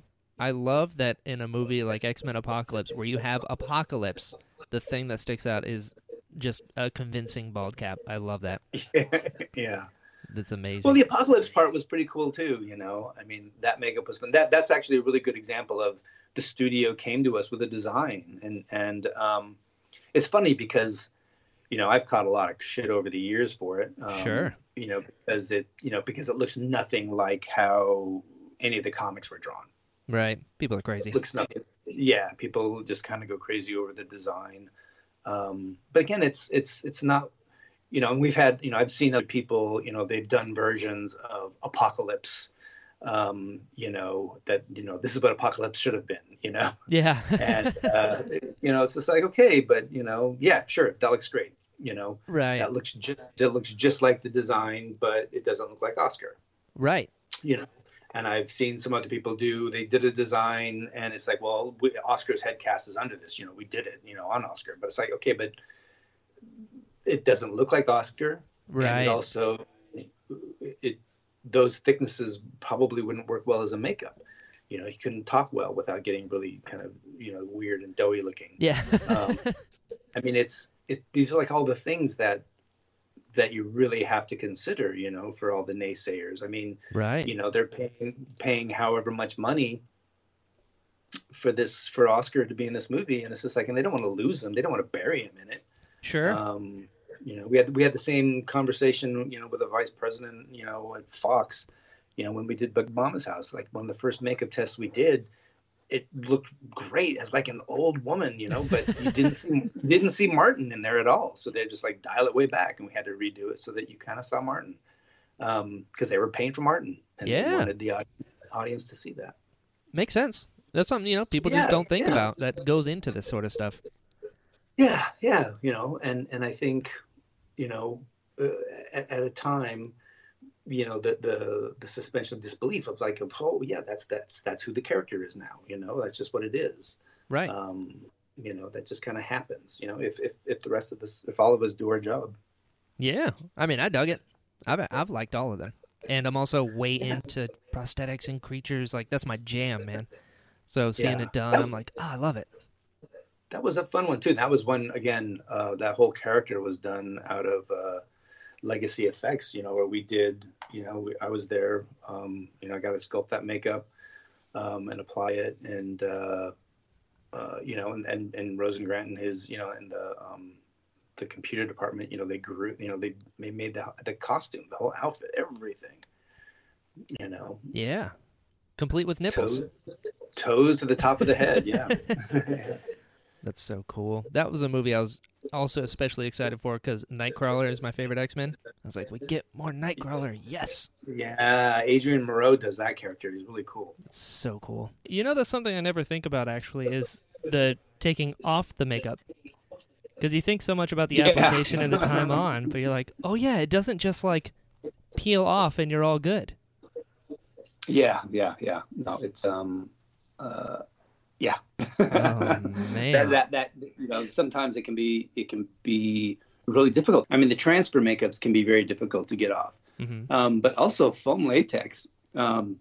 If you do, you know, foam latex kind of bulletproof, you might glue it down with Pros-Aide instead of Telesis or, you know, some other kind of silicone adhesive. Right. And it really just wants to, you know, the Pros-Aide wants to really stick to the face and it wants to stick to the foam. And as you're trying, and you know, and as you're trying to use a makeup remover to remove it, the foam latex itself is like absorbing the makeup remover. So you can sometimes sit there for a long time cleaning up a foam latex makeup. Goodness. Do you find that it's more dangerous to take something off than putting it on because you're like ripping it off of someone's skin? No, I mean because that's, you know, because we go slow. I mean, it's you know, it can be harsh for sure. But, you know, we just take our time. We don't go fast. I mean, a lot of actors want to just like start tearing it off. Yeah. And believe me, we have to like, you know, kind of restrain them, you know, just because, I mean, that's where they could do damage, you know, is, you know, by just pulling it off. It could, you know, take a layer of skin off or, you know, make it so that the next day it's really sore and then we can't put glue on it. Oh, right. You have to be so like cognizant of the future. Something else I never thought about. Oh, yeah, all the time. Because it's skin. Yeah, yes. And actors, you know, it's their face. So it's like you don't want to have a nightmare of the next day on set. Like you ruin their face because it's going to come up. Yeah, exactly. Yeah, that's no good. So I remember you went from Apocalypse to Guardians of the Galaxy 2? Or was there one in between? It was right after? Yep. Yeah, straight into that. I mean, actually, the right after Apocalypse, during Apocalypse, actually, I got the phone call from Legacy to see if I wanted to be involved. And I was like, yeah, of course. So the day that I wrapped and flew out of Montreal back to Los Angeles, I landed and went straight to a production meeting at Disney. Wow. No sleep. You just keep on going. Yeah, no, I just keep going. Man. So on Guardians 2, what did you work on that? On Guardians 2, the first Guardians had already laid the groundwork for, all those beautiful makeups. Again, the weight for us to bear was to step into those shoes, those big shoes, and try and, do all of them justice as well as, mandate from production that same type of a situation. They wanted to make them, better, stronger, faster. Right. Some of the makeups, I was told, took a long time. And some of the makeups required, a certain amount of digital touch-up that they didn't want to do anymore. Oh, okay. Or at least try to minimize. Right. Oh, man. So did you work on Yondu, Drax, Gamora? Rocket was digital. I mean, we redid them all. But wow. To a point, yeah. I mean, Yondu got resculpted. Obviously Mantis was a new character. Right. Nebula resculpted and reworked. My focus, and Gamora as well. My focus was Drax. Sweet. That was one of my, favorite characters from the first film. And I wanted to jump into that one. I just figured that would be that was going to be a fun makeup. And it was also one of the bigger ones that they really wanted to fix. Again, not that it was bad, but the makeup itself was, I think it was 24 overlapping and connecting silicone prosthetics. Sheesh. So you really, at the end of the day, you basically put like a silicone shirt on David, and, that's going to retain his body heat. It's, it may not move. Even like the best of foam or silicone like that, might buckle in a place where, it doesn't look desirable. Right. You don't want to ripple. Yeah. Okay. So, the thought was to go in and try and we had to alleviate all of it and make it a faster application. Except I believe that one took anywhere from 3.5 to 5 hours, as I was told. Jeez. And then what did you get it down to? Well, what I ended up doing was just kind of, when I saw the movie, I thought the movie was a prosthetic transfer makeup. So that's where I went. That's where I took it. I kind of I took the whole thing and flipped the application process to where we actually painted his body first, and then we applied the scars. And the scars were pre-painted. So once they went down, they were almost all done. We just had to, tie everything together to make it all look homogeneous. Smart. And we got it, we got the makeup down for like a 4-man team. We got it down to consistently about 70 minutes. Sheesh. Which is a cakewalk for him coming off the first one. Well, yeah, that's 3 hours extra sleep for everybody. Yeah. Oh yeah. Cause you got to get there first to set up. Yep. Oh my gosh. Because Dave Bautista is covered in tattoos. Is it hard to cover those up? No. Actually, you know what? We tried a few different materials. The first film they used a makeup supplier called Makeup Online. It's an English company. Oh. And it's the base makeup was a tattoo cover, so it very much covered what it needed to do. It did its job great. Mm-hmm. When we got into the second film, we we did a test and it worked well, but it's the nature of that particular material has a very high content of alcohols, Mm-hmm. as a tattoo paint. Right. But it also so it's very aromatic with alcohol. It's it can be pretty harsh. And so the one thing that I asked the company to do was to actually make their product with a different grade, like a higher grade of alcohol that was more perfume based. Oh.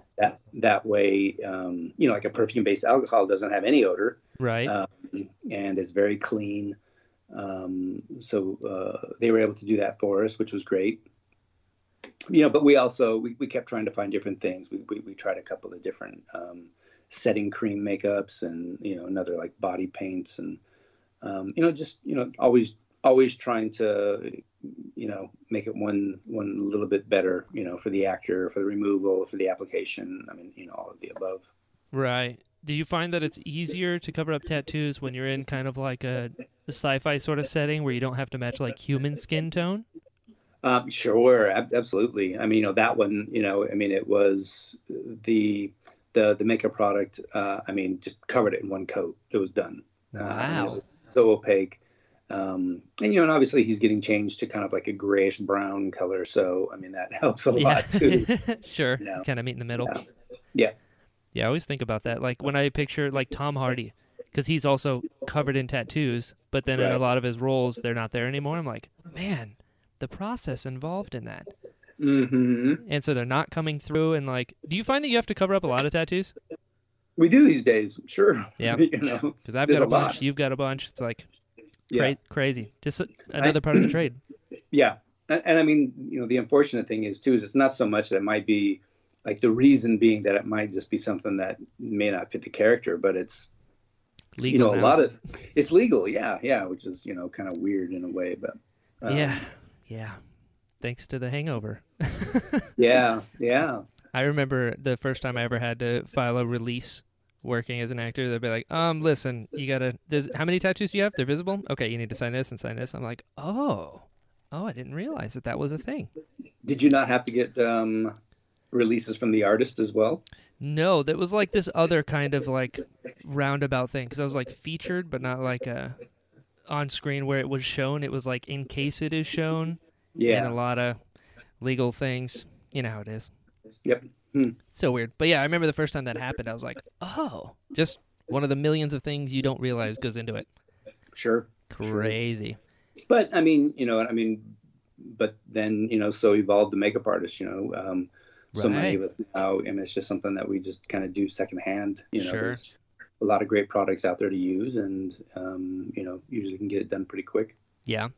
So how did you take off the stuff off of Drax? So removal, again, we had to. That was actually one of those makeups that took forever to initially take off. We did the first test we did on him. With that prosthetic transfer look, we're kind of taking our time. We're finding the path and everything. And I think it might have took us an hour and a half to 2 hours to put on. Mm-hmm. And then it ended up taking us about 2 hours to take off. Oh. Yeah. Wow. So you don't rip it, or? Well, no, I mean, because as you're doing it, the prosthetic transfers get destroyed anyway as they're coming off. Oh, gotcha. It's just... you've got to take them, the makeup remover on a powder puff or something like that, and just kind of slowly, just kind of rub it and get it off, to remove it from the skin, so to speak. And then, but it's prosthetic transfers, especially on him that day, they just stuck. Oh no! It was just not coming off. It was not a happy situation for anybody. I mean, we were all not happy because we were just sitting there for 2 hours rubbing on this guy. Yeah. And he's not happy because we're 4 guys are rubbing on him and trying to and your skin's getting more tender and more tender as you go along. Yeah. And again, that's just kind of the stuff you learn. Then from there you start figuring out, okay, we obviously made the makeup work really well. Yeah. How do we break it now? How do we break it? So then you start playing with different skin barriers. We put this down first to see how that works. And actually, at the end of the day, it came to us that it's like, okay, look, we can't do this 2 hour makeup removal at the end of the day. Yep. Yep. Especially long days. Yeah. And so I just, one day, I don't even know how or why, but I just kind of thought like, all right, how can we break this? And I just thought, like, what's our worst enemy? A prosthetic makeup, one of our worst enemies is body heat. Oh, right. Being under lights and having an actress sweat, the makeup sometimes just wants to lift and, lift off, or, the edges, break down or whatever it is. So, sure. So using that thought, I came up with the idea of, just raising the actor's body temperature. And, best way I thought was stick him in a sauna. Oh. So we did a couple of tests and was able to talk production into getting a couple of, full-size saunas. There you go. For him and the stuntman. And we would put some makeup remover on Dave, put some shaving cream on him to help kind of break down some of the color. And he would go in and be in there for about 15, 20 minutes before we got there. So it was just, his body temperature was just up and he was sweating. Yeah. And we could just go in with towels, wet towels, and it would just slough off. Oh, wow. So we sometimes get him clean in about 30 minutes. There you go. Modern problems call for modern solutions. Yeah. And, again, it was like, kind of flipping the switch. It's just like looking at something backwards and different and, how can we make this work? Yeah. Do you find that your job, apart from like the technique and the process and the art of it all, there's another side of it that's like problem solving? It all is. Yeah. Quite frankly, even when it comes down to coloring, it's just like trying to figure out, okay, how can I best layer these colors down? At what translucency levels, at what materials? It's all problem solving. And it changes every day. Even if we do his makeup one day one way, we might just sitting there, afterwards thinking like, you know what, if I do that bit before you do yours, then maybe we can shave 2 minutes off. Right. So, or how about if we, change this material, or if we're putting this, makeup release kind of on his skin ahead of time so that it can come off easier at the end of the day. What if we just put it heavy in these areas, but not in these areas, because these are high movement, these are not high movement. That way they'll last longer. So it's, again, it's every day looking at it. It's a problem every day. And you just got to, solve every portion of it.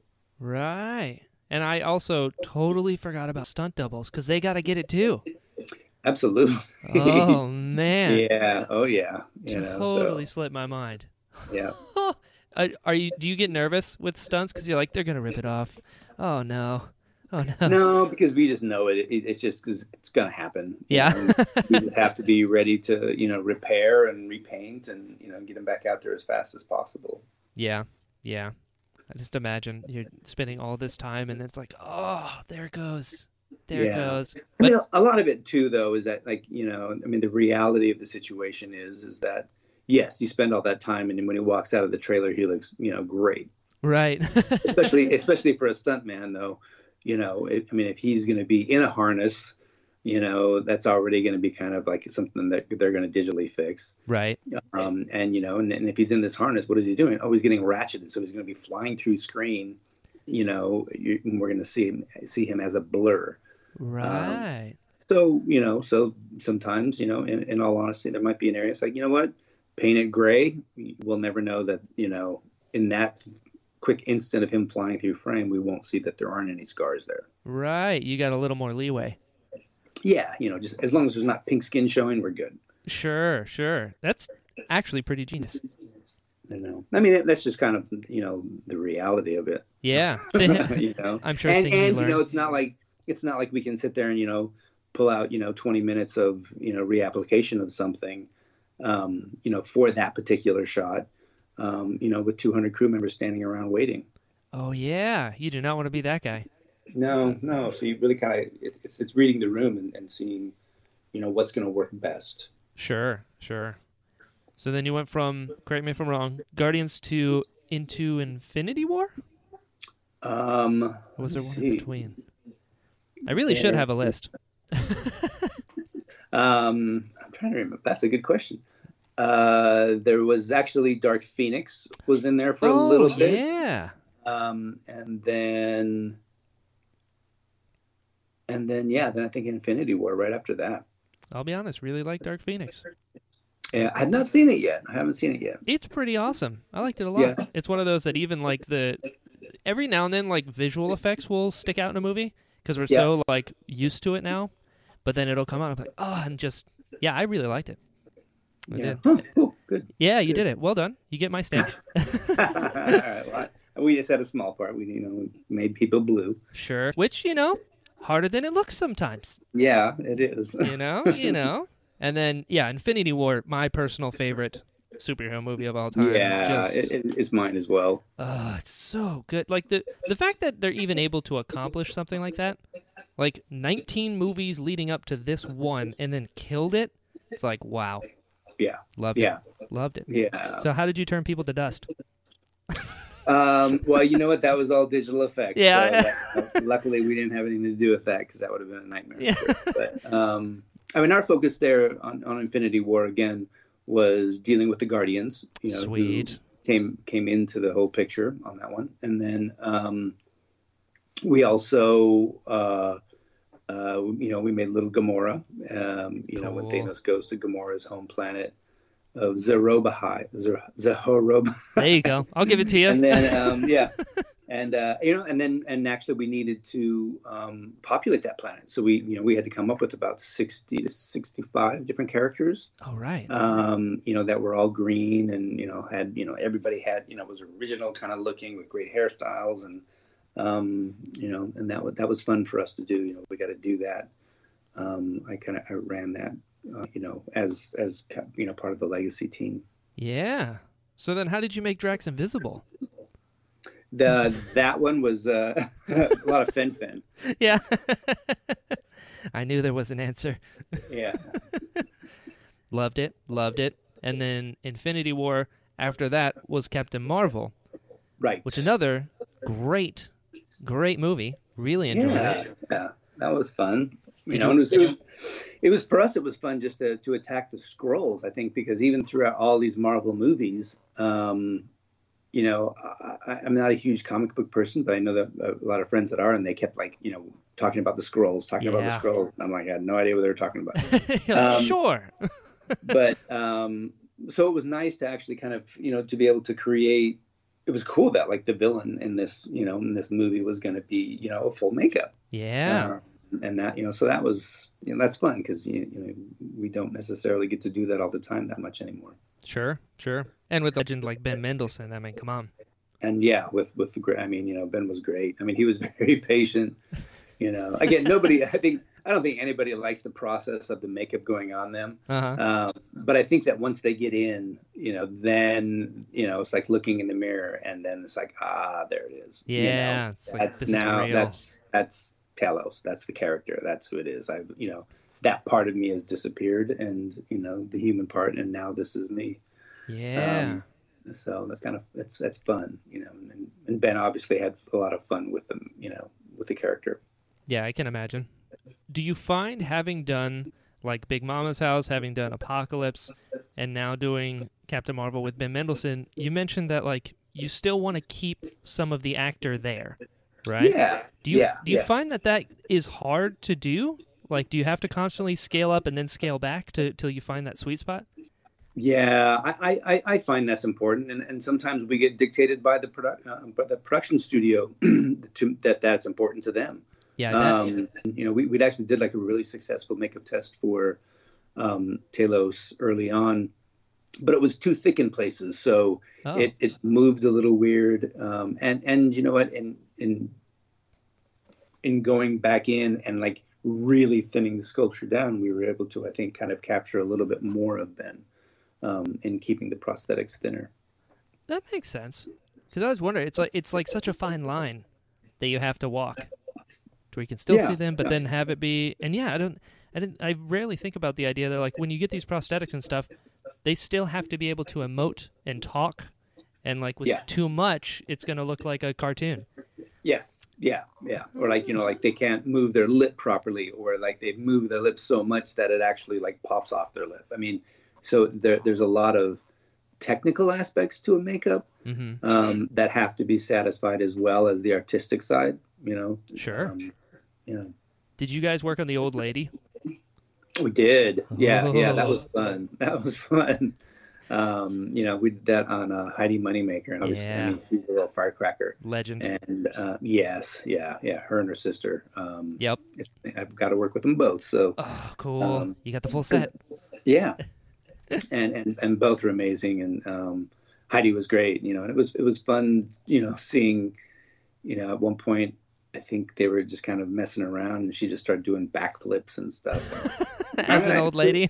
As an old lady, with like the old lady dress on, and pads and underwear and all. Yeah. I love that you have like these memories in your head of like Drax sitting in a sauna, old lady doing backflips.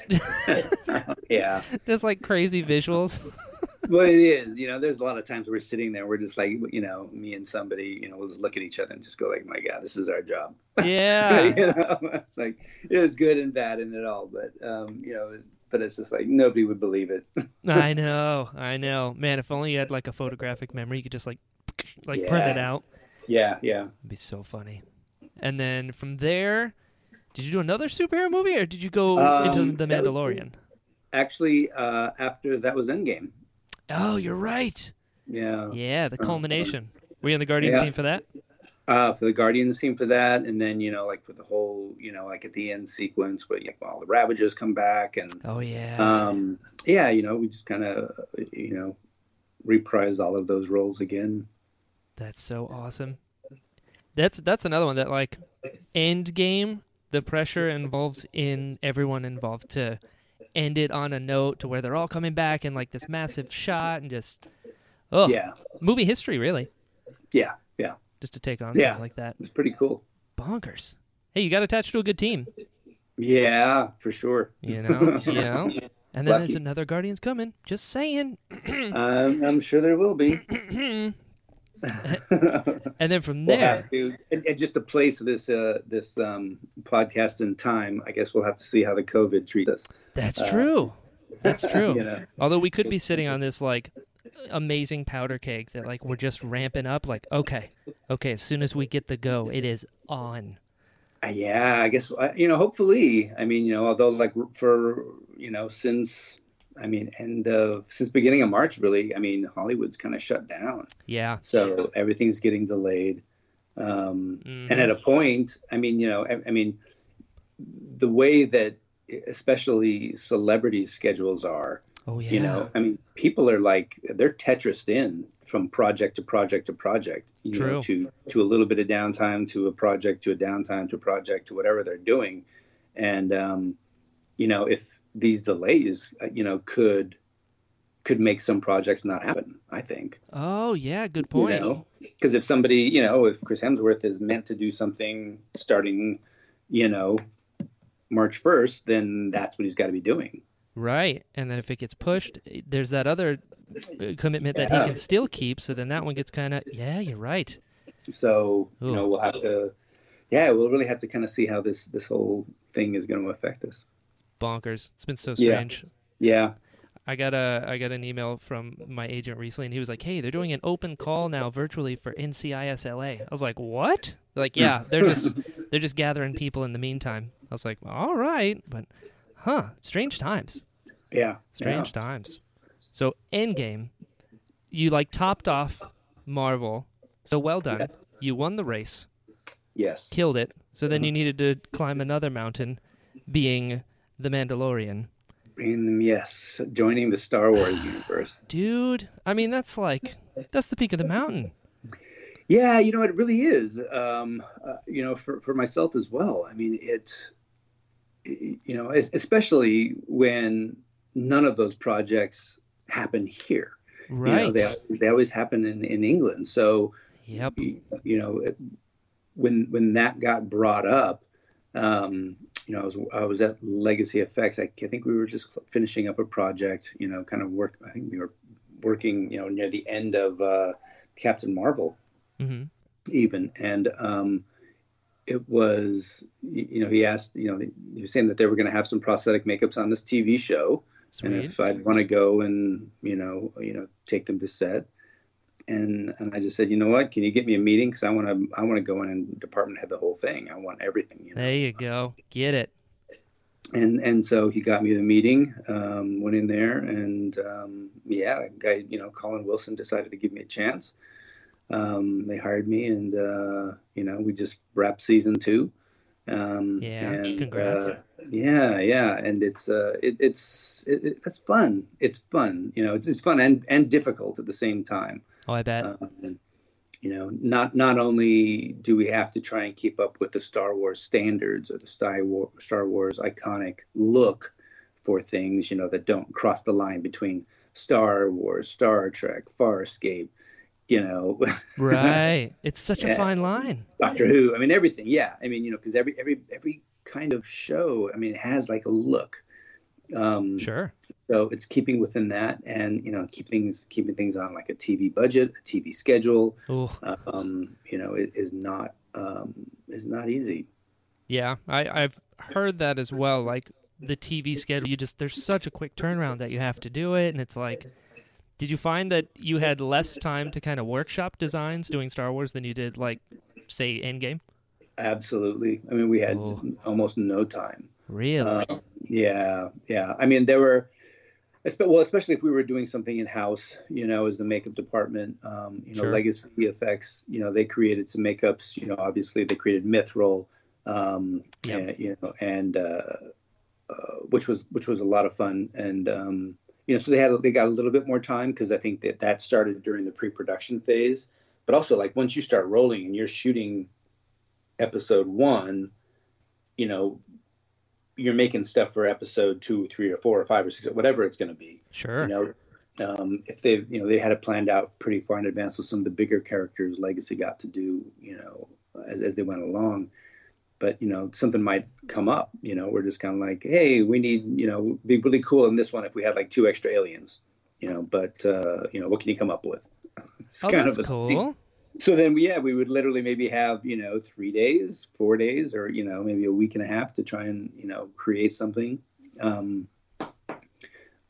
So yeah, challenging. That's pretty good, though. You got to have some creative input into a Star Wars alien. I mean, yes. How many people can say that?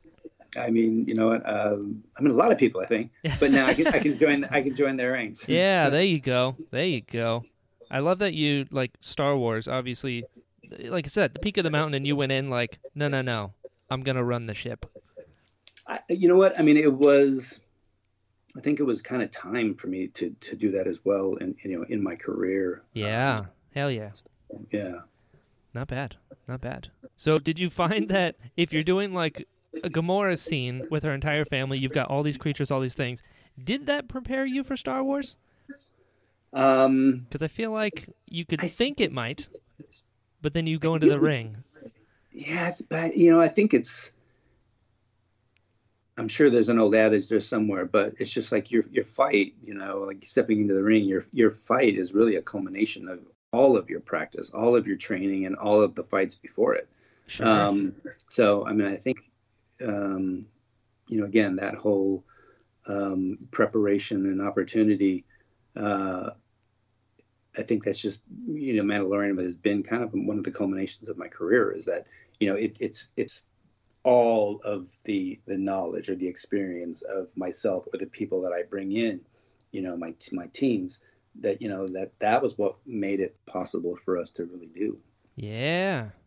And you killed it. I was a massive fan of all your things. It was a fun one.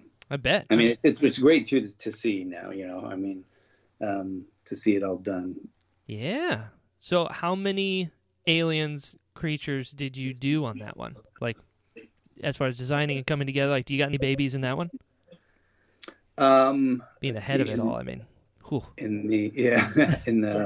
Well, I mean, in season 1, I mean, yeah, there were a few, like in the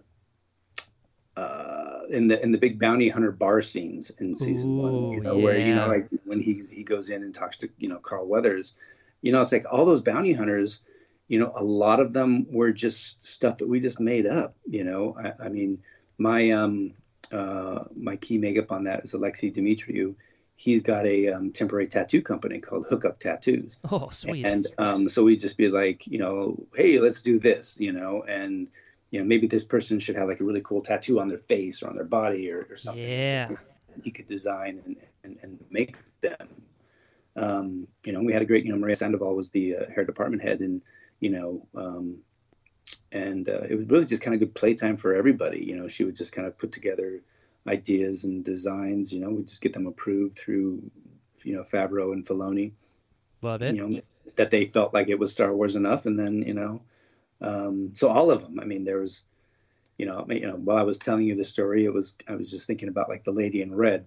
Yeah, so cool. Yeah, and it's just kind of like, it's just one of those things that, it was kind of like, well, let's do this. And we came up with all these different kind of random looking tattoo designs. And I think Carlton Coleman applied that makeup, and he just kind of grabbed some things and he did a beauty makeup on her and embellished it with some tattoos, and they took her over and then they did this whole hair thing on her. And, now she's kind of like, I hear she's kind of like been an iconic character in the trailers. Good. Like chat rooms are about her, but trying to figure out who she is, and it was kind of just something that we came up with. Yeah, that's pretty cool. Yeah, and there's quite a few in there. Like there's a bunch of the bounty hunters that, we knew that was coming up, and I think we had a week where we were just all in the trailer, just kind of like with scissors and sheet foam, just kind of like literally just like trimming out different shapes that we thought we could like put a ball cap on somebody, glue the shape on, put another ball cap over them to create a skin, and then paint it. Yeah, just to kind of create like a cool, alien head shape. So, that's what we did. That's so cool. It's like your Cabin in the Woods days. Like the Cabin in the Woods days. Yeah, just trying to have fun. Yeah, it's so interesting that like you said, there's something about Star Wars that you can just see it and it. Like it's a woman with a tattoo on her face and a badass hairdo in the red, and you're like, oh, sweet. But it's Star Wars. Like I can't explain it. I don't know what it is about it that's Star Wars, but it is. Yeah. Pretty neat. And your fingerprints are on it. Not bad. Yeah. Not bad. Well, I mean, we had Favreau and Dave Filoni, who's really kind of like the walking encyclopedia of Star Wars. Everything kind of had to, flow through him just to kind of like make sure that like, yes, that felt, that was Star Wars. Sure. His barometer was pretty narrow. I so, bet. Yeah. So in a lot of the creatures and aliens that are like in the movies and in the stuff shot in the UK, a lot of it is like heads, like mechanized animatronics. Did you find the same was for Mandalorian, or were there a lot of prosthetics as well? No, we get for the as the makeup team, we got to do a lot of that. Team Legacy. They made did a couple of characters, and then there was use of old assets from some of the past shows, past films as well. So, it's just kind of that helps start to ground it even further. Yeah, that makes sense. Yeah, I remember there was like a Rodian, like the Greedo. Yeah. He was in there. There's a few other ones. And and if you can do some stuff like that, just a little bit of it, which kind of harkens us, back to our memory banks, then then the rest of it kind of fills in the gaps.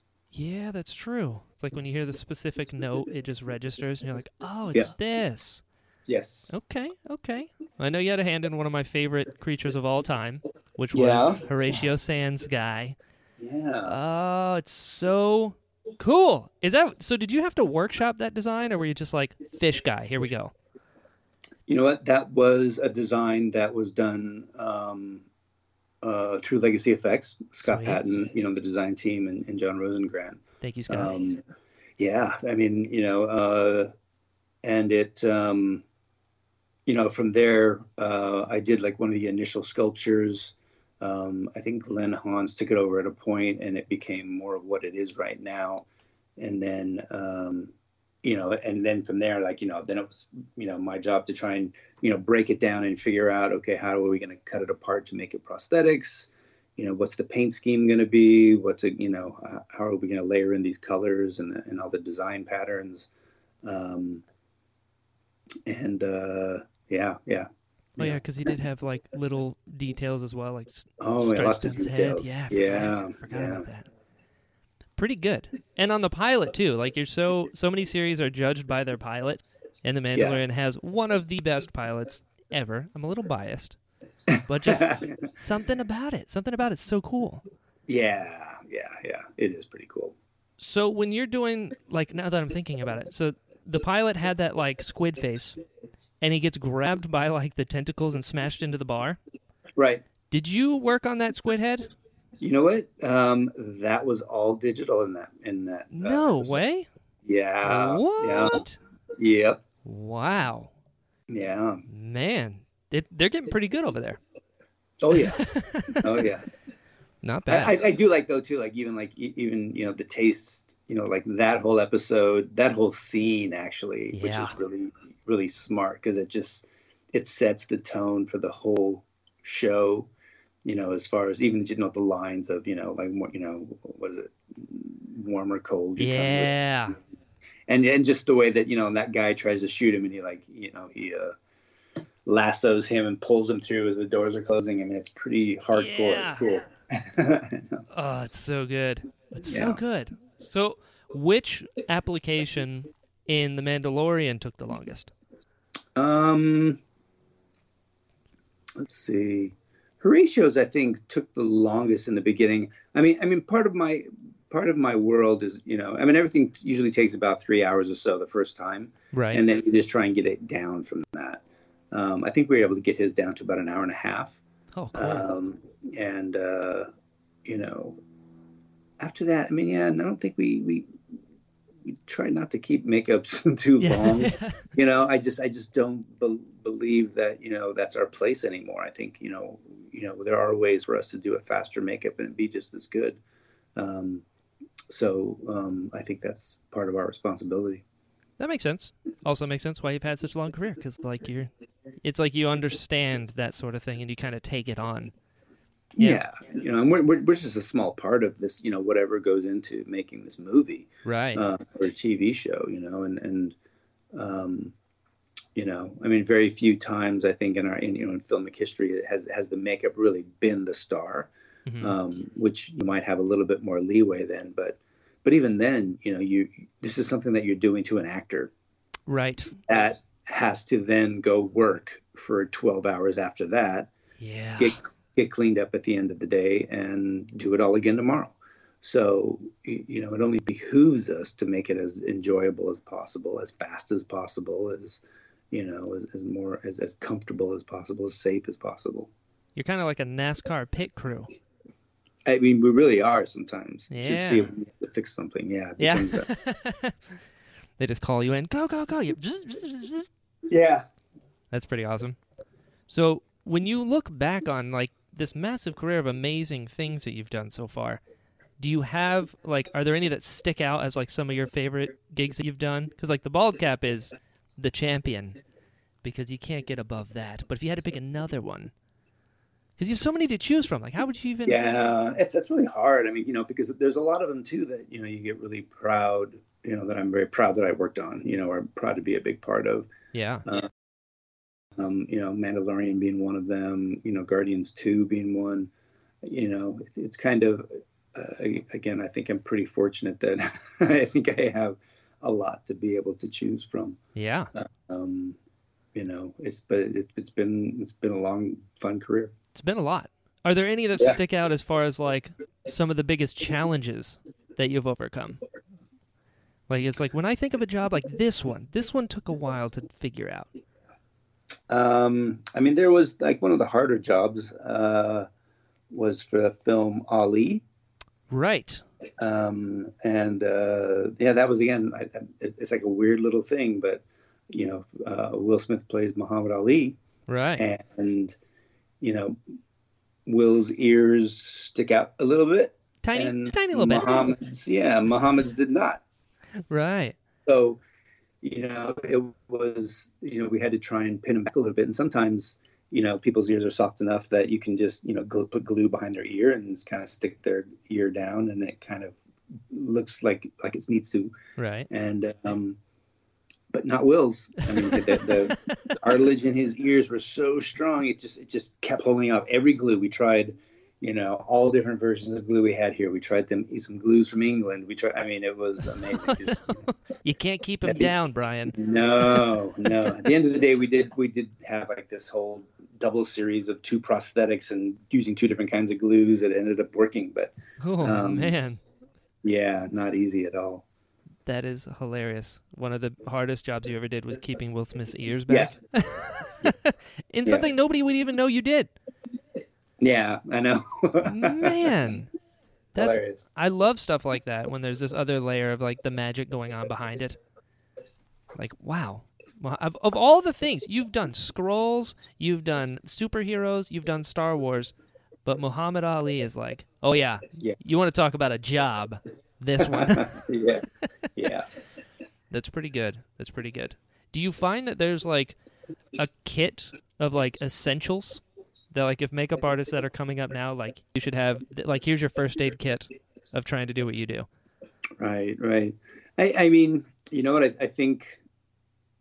I mean, there are, there's like, obviously there's brushes and different application tools that you can play with. Mm-hmm.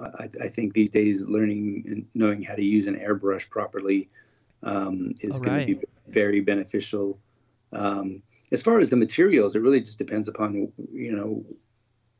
is that, all of it? You really need to be versed almost in everything to be able to just, or as much as possible, so that you can go, oh, okay, and I know that I have these 20 different things that I could use, but this one would work best for that. Sure. And this one would work best for that. So it's really, it's having that experience in your bag of tricks to pull out exactly what you need when you need it. That makes sense. And like, you kind of have to be multi-versed to keep up. You do. You really do. And I mean, there was, for a while that, all the materials were changing so fast and you did have to keep up. So it's just a matter of you got to make that your job. I mean, whether, you're researching it or, actually going to the store and buying it and playing with it. Sure.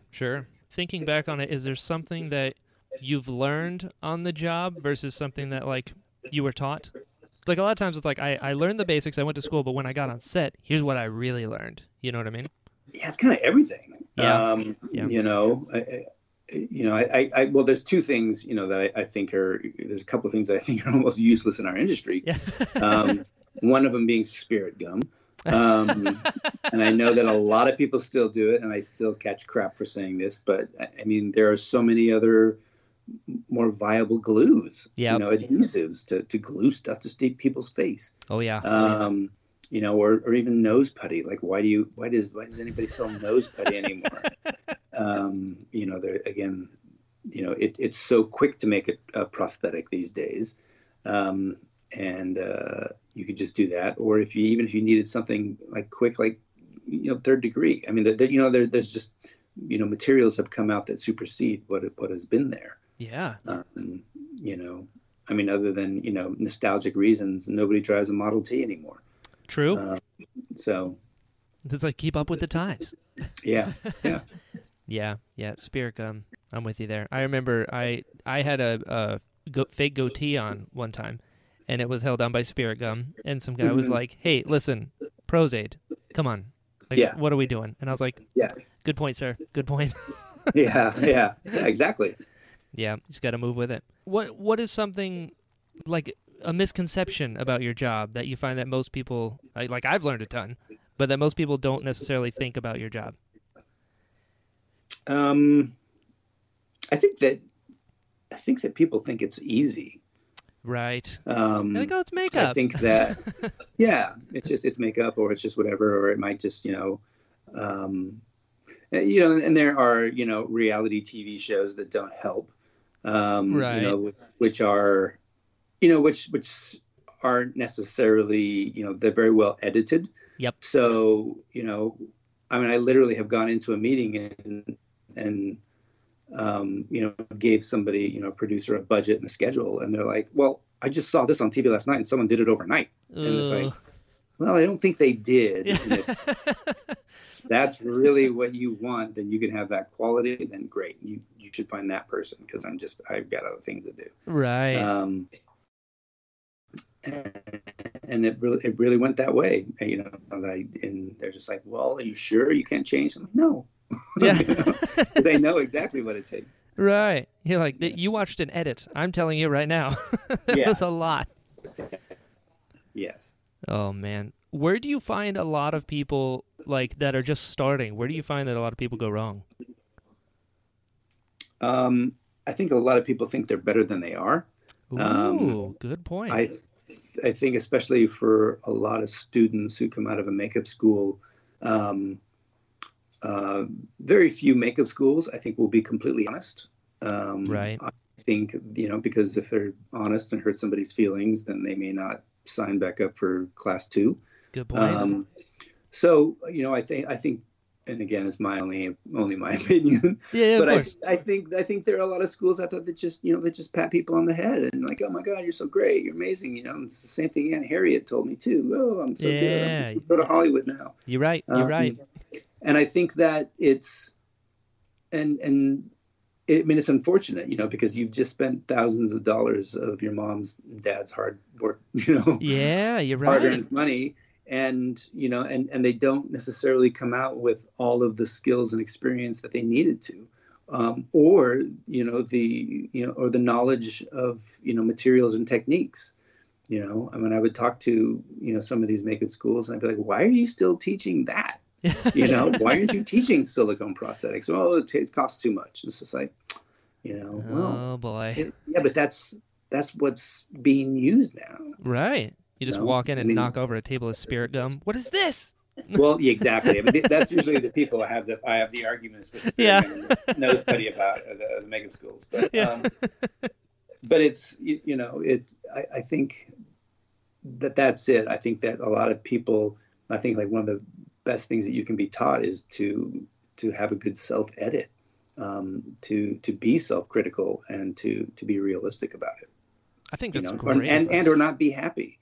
That's why, like, doing Drax's makeup, every day after we did the makeup, we'll be like, okay, we did it in 70 minutes. It's like, what do you think we could do to get it to 68 minutes? Yeah. And it's being self-critical and whether it's, I just got to move faster, or, you do this then and I do this then, or, it's just like, there's always a way to be better. And if you don't think that you have to, that's going to be your biggest downfall, I think.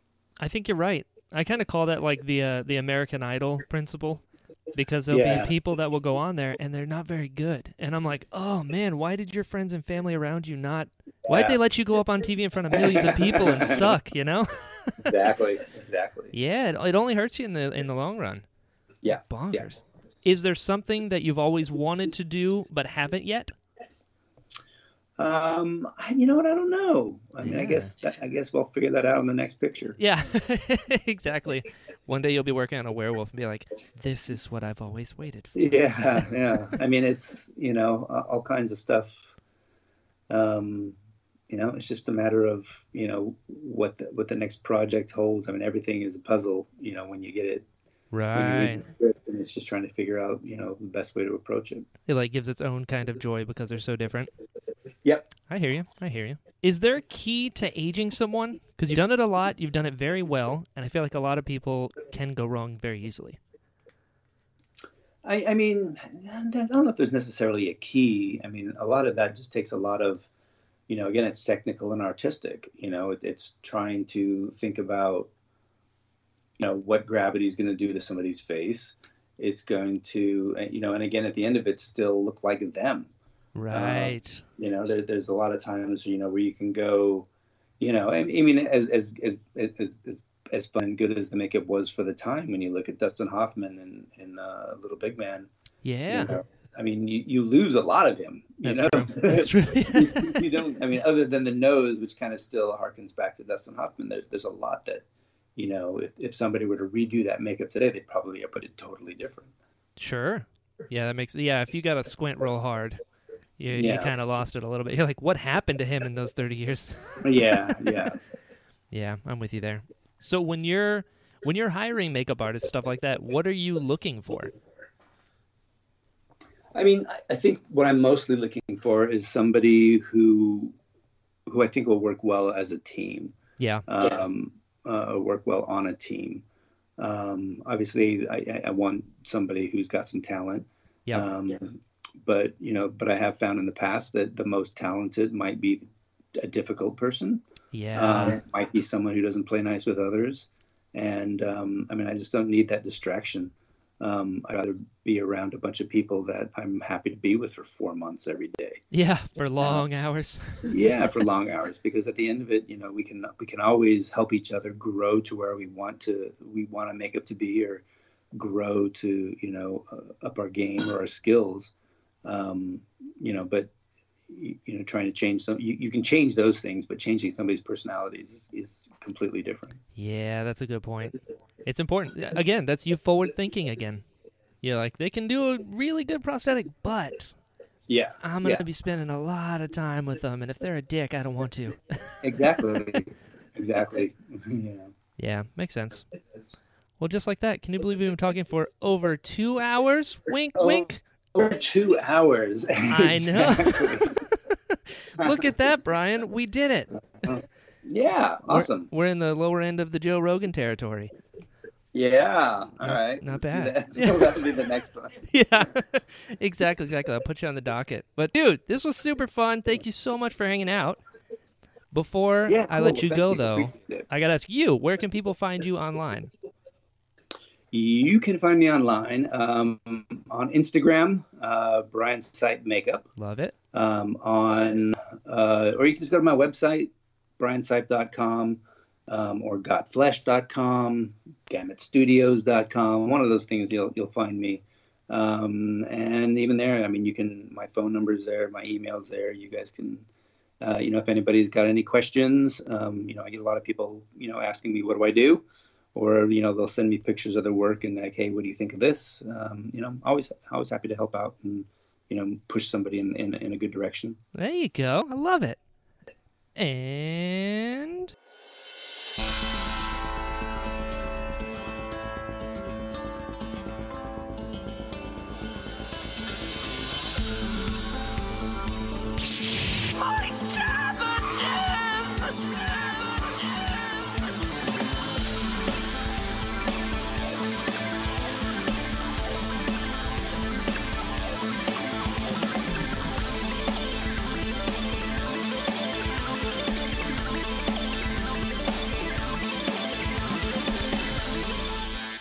Hello, friends. Thank you so much for listening to this episode of The Interesting Podcast.